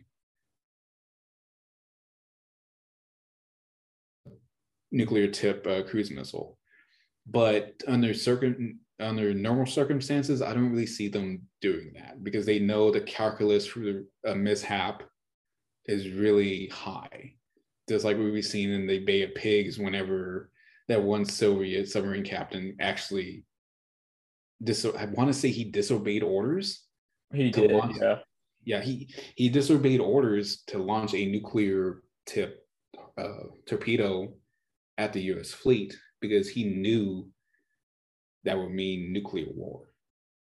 Yeah, I think if I remember correctly, he was the captain of the submarine, but I think he had a senior officer on there, probably some sort of admiral, and the orders that they were given from Moscow was, if you lose contact with the fleet, just assume that the Americans have launched their nukes, so you launch your nukes too if you lose contact for like a certain period of time. And so that happened. And then the senior officer on board basically gave that captain the order, like, what are you doing? Launch your nukes. And the captain refused. Yeah. I want to say it was Commissar, actually. You're right. Yeah. Because this is also another thing about Chinese communist, the Commissars in the Chinese military. They actually do wield the same degree, if not more, influence like that Commissar did.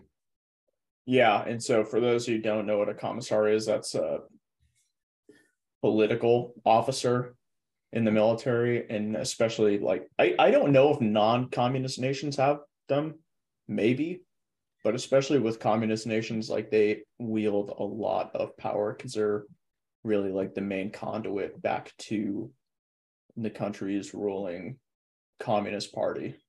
Like they're the ones that really drive policy and high level orders and stuff like that.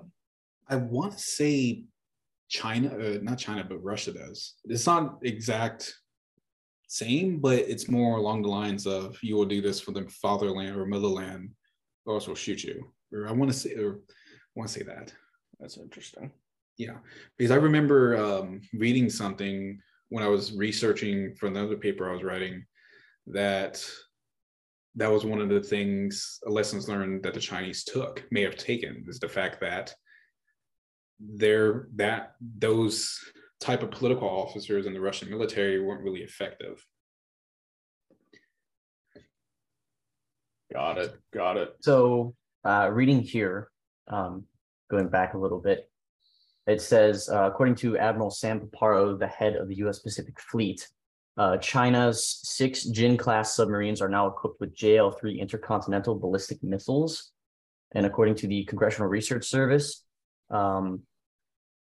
the JL-3 has a range of approximately 10,000 kilometers or 6,200 miles, which obviously puts it well in range of the United States and all sorts of stuff like that. Mm. The East Coast and all that. Yeah. That's cool. Yeah. All right, boys. Well, I really don't know anything about submarines, so I was just interested to hear your answers. Honestly, I'm just here. I don't know too much about the submarines either, but I briefly looked it up and I was like, oh, okay, now I'm an expert. I had the dubious honor of one actually going aboard a Han class submarine. They're one of the first SSBNs ever built. Not only that, but afterward being able to take several classes with a former naval chief who was a boomer officer, who was a boomer. He did most of his time in the Navy aboard SSBNs. And so he taught me a lot about submarines that I really didn't need to know. That sounds pretty cool, actually. Yeah, it was cool it was kind of cool, but some of the more like personal things that they go through, I was like, I really like, wow, like y'all suffered. Wow. Like I always knew like submariners were weird. I just didn't know like they were weird because they just were in essentially a tin can for like months on end without surfacing and breathing the same air. Like, yeah, that would make people weird too. I'm sure, dude. It's such a weird experience to be in. One of my friends just joined the Navy. He's like 24 years old too, right? So he just joined the Navy. He did a 6-year contract, and he's like some sort of submarine, or he will be some sort of like submarine intelligence or something like that. So I'm interested to see like what he's like when he's like actually like comes back from some deployments, because I know how he is like now as like a normal person, but I'll see how he ends up in 6 years. Yeah, this after he gets done with the boomer, after he gets done with the subs. Yeah, that should be interesting. Yeah. Boys, I think we could get ready to close it out here. I still owe Mr. Lethal my contribution. So, me as well. Yeah, I think we all do. I actually seen it. I don't know if you emailed him yours, but yeah, he's always kind of waiting on me. Poor guy. Yeah, he kind of like I have the conclusion to write on mine, which I need to rewrite it because apparently it's not good enough. So it's like, okay, thank you. This week was my first week ever having Europe. And oh wow, it made me realize how absolutely boring Europe is. Usually I did South America, Africa, or East Asia, and there's always seemingly something going on there. Yeah. And in Europe, it's like Ukraine. I mean, there's a little bit of Serbia, but it's like just Ukraine. Yeah. I know. I did Europe. One time I did Europe. Obviously I did Ukraine, but I was like, I need another story. So I wrote about these like 3 Russian spies that got caught visiting some like old Albanian like arms factory or something like that. And it was an interesting like news story for me to read, but it's not really much. It's like a 2-minute read. Right. And there's just not much to go off of. I'm like, fuck, like I need something to write about. Right. Yeah. So I guess that's it. Yeah. I tried to make it as interesting as I could, but I've had so many situations like that where like I've got like, 1 or 2 good articles out on something big, and then there's just a bunch of like really small stuff. So I'll be like, okay, here's a brief synopsis of like 30 different things happening, and write like a sentence for each and turn that into an article somehow. But yeah, it's really hard when everything's stale in a certain region. Yeah, I hear that. And then I will let you guys use this time to shout out your pages or any companies or organizations or anything like that. Sino, I'll let you go first if you have anything. Yeah, so you can follow me at Sino Talk for any more topics. I may actually do like a Bodhi, you probably actually inspired me to actually do a Q&A on my page right now, just so I can see what people want to see on the page. But no, like Dude, who's that one fucking CIA officer? If you guys know who I'm talking about, I think like Northern Provision sent one of his things in the group chat at one point. Somebody did. And yeah, the guy was just like completely talking out of his ass. Oh, I remember when we were talking about this. Who is that guy, man? like what's his name? Because I know like a couple of them. Like I don't know. I can't remember. I'm gonna have to scroll back, but he was like talking out of his ass about the war in Ukraine and stuff like that. Yeah. Yeah, I remember that. This happened recently, correct? Or no? Yeah. It was like within the past like a week before Christmas, I think. Yeah. Wasn't it? Yeah, that he wasn't the CIA actually. He was if it's the same person, actually let me look him up. He's a part of the Mozart. He founded the Mozart group. Andy Milborn.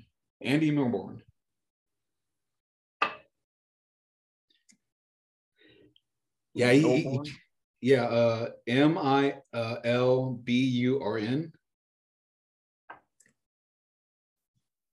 Interesting. Yeah, it's like he came out saying that like if this is the same person, he came out saying that well Ukraine's this rule is so corrupt. He was just saying a whole bunch of stuff, and I'm like, but you save people. You actually are like out there on the front line supposedly, and like getting old women, picking them up. Yeah, I thought the Mozart group seemed kind of legit. Yeah. So what platforms are you on? Right now I'm only on Instagram. I may move to Twitter.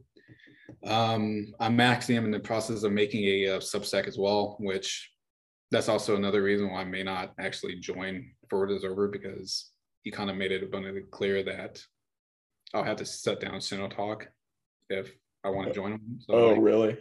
Really? Wow. Yeah. Okay. So I'm like, I thought about it. Like, yeah, I mean, it would be great to have the opportunity to work with them, but at the same time, it's like, is it worth it? Interesting. Yeah. So. Okay. Well, you should think about doing Telegram too. I'm on Telegram. I may actually will do that. I may actually do that before Twitter, actually. Yeah, Twitter's kind of a hellhole, dude. If you could avoid it, I would suggest avoiding it. Yeah, I mean, I plan on like joining or rejoining just because like Elon Musk was like bought it, but at the same time, it's like, do I really want to deal with this? Do I really want to deal with the BS? Yeah, maybe not. Yeah, that's Yeah, up to you, Twitter's kind of ass. Dude, it's horrible. I hate it so much, man. Yeah. Right. Like there's some good like grassroots intelligence you can get from it and stuff, but it's not worth like scrolling through the absolute sludge, because now like they have that feature where like even stuff you don't follow posts up on your feed, like whether it's advertisements or like a follower of a follower of a follower kind of thing, and you like see that shit, and it's like I barely like Twitter as it is. I don't want to see this garbage. Like I'm here for like very specific stuff. It's so irritating. Yeah. But no, Telegram I like 1000% recommend. Yeah. I'll probably go ahead and build one out like this weekend, hopefully. Yeah, it's super simple to make. And you can post like whatever you want there too. Paste. Yes. Winnie the Pooh memes are incoming. Yeah. Just like minus 1 million social credit. That's fine. It's not as if I'm gonna go back to China anytime soon. You're fine. If I do, it'll be irony. He's like, you're under arrest. I'm like, why? Oh, they show like a binder full of memes that I sent. I was like, Those are funny. Yeah. They showed this podcast. Yeah. They saw the podcast. Like, yeah, that wasn't a, that, yeah. I was like, yeah. I mean, I would be like, come on, you have to agree. I mean, she's kind of a vain person. And like, let's be honest. I mean, Yeah, he got rid of Winnie the Pooh. That wasn't very cash money of you. Yeah. As a take me to the Gulag. It's kind of funny, like, for all of the, like, how important he is in international politics and stuff like that. I have never heard his voice. Like I've never actually like heard one of his speeches or anything like that. It's always just like photos and videos of him like not speaking and stuff. It's kind of surreal. That's funny. I don't know if I have either. Isn't that weird? He speaks under very rare circumstances because his voice is not the best. Does that make sense? Like it goes back to Chinese communist propaganda. Like he's not a really good speaker. He's very muted. I want to say sometimes it just seems like he was just afraid to speak or make speeches. Interesting. Yeah, so that's the reason why you very rarely see him, and if you do, I guarantee you the sound bites would be lowered to where you can't really hear his voice, but you can still read the Chinese characters, what he's saying. And then it would end like in 15 seconds at most. That's interesting. Yeah, that is interesting. Yep. Like, yeah, I mean, that's one of the benefits of listening to of actually staying in China is because you're just bombarded with Chinese state media everywhere you go, especially in the hotel rooms. Or especially in the hotels, like you're just going to be bombarded. Yeah, they may put on like a basketball game or a soccer game, but any other time it's going to be like CCTV or like Global Times TV. Okay. Well, Josh, I'll let you take this time if you want to shout out your page or any companies or organizations or anything like that. Okay. Yeah. So obviously my main work is on Instagram at Good Political, one word. But my goofy with a lot of their restrictions and stuff like that. I've moved a lot over to Telegram. I have a Twitter, don't use it so much. So, I don't really recommend following that all too much, but Telegram is always pumping out stuff. Of course, big things over at Atlas News. I'm running a newsletter over there right now, which is going to be coming out relatively soon, which is super cool. And then, of course, obviously the work at Lethal Minds, can't recommend them enough, especially the bulletin. And then also Defense Politics Asia, they're in East Asia based, like grassroots think tank. They do fantastic work, and it's mostly just one guy. But I help out, contribute there and stuff like that. But they're awesome. So I really recommend, especially because we were just talking about China and Taiwan and stuff like that. If you really want something like on the ground in the area, great place to follow. They're on Instagram, but they're mostly on YouTube. But yeah, no, definitely check me out on Instagram at Good Political, and Atlas News and Lethal Minds Journal are big as well. So, and what's that channel? It's Defense Politics Asia. Yeah, Defense Politics Asia. They have an Instagram. It's relatively small, but their YouTube is fairly decent sized. Okay, I'll have to check that out. Okay, boys. Well, this has been great having you guys on. We've been at this for a bit. Yes, sir. Yes, we have. Yeah. Oh. Yeah, it's been a while. It's been a lot longer than I thought it has. Yeah, seriously. We'll have to do this again at some point. No, yeah, no, absolutely. I'm Exactly. always going to make time. Yeah. Yeah, no, I work from home, so I pretty much have That's unlimited nice. time to do this stuff. So. Yeah, same. I mean, I'm going to, well, hopefully, or I may switch jobs hopefully in the near future if I don't know. Yeah. Yeah, good luck with that. Yeah, let We'll me hear how that goes. Yeah, I will. I'll let everyone know in the group chat. Be like, yeah, I didn't get selected for some reason. Yeah. All right, boys. Well, yeah, I really appreciate you both coming on. And again, I had a lot of fun doing this. No, Yeah. Thanks so much, man. It's been an honor.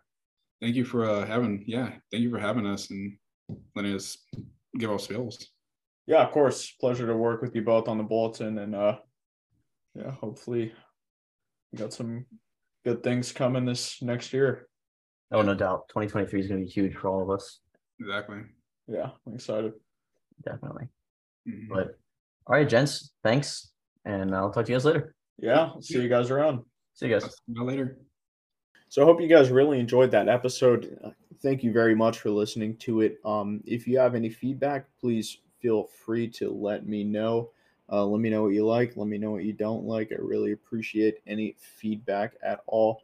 Also, I really want to take the time to just thank you guys for supporting us, especially in 2022. You know, we experienced some pretty good growth in 2022, and that's thanks to your guys' support. And it really does mean a lot to me. And if you want to continue to listen to this podcast, you can find that on your favorite apps. That's Spotify, Google Podcasts, Apple Podcast, Anchor, Breaker, anywhere you listen to podcasts, we're there. You could find us on Twitter and Instagram at AnalyzeEducate. That is all one word. Please consider supporting us on Patreon. That is at patreon.com/AnalyzeEducate. Or you could also do Ko-Fi at ko-fi.com/AnalyzeEducate. I am working on another news episode that should be out in a couple days at the most, hopefully. And then after that, I am going to edit another podcast we did that was myself, Northern Provisions, and Colin Mayfield. He's a photojournalist, and I really enjoyed doing that one as well. We talked about some pretty good topics, so I'm excited to put that one out for you guys. I really hope you enjoy it. And that is all I have for you right now. We'll see you around.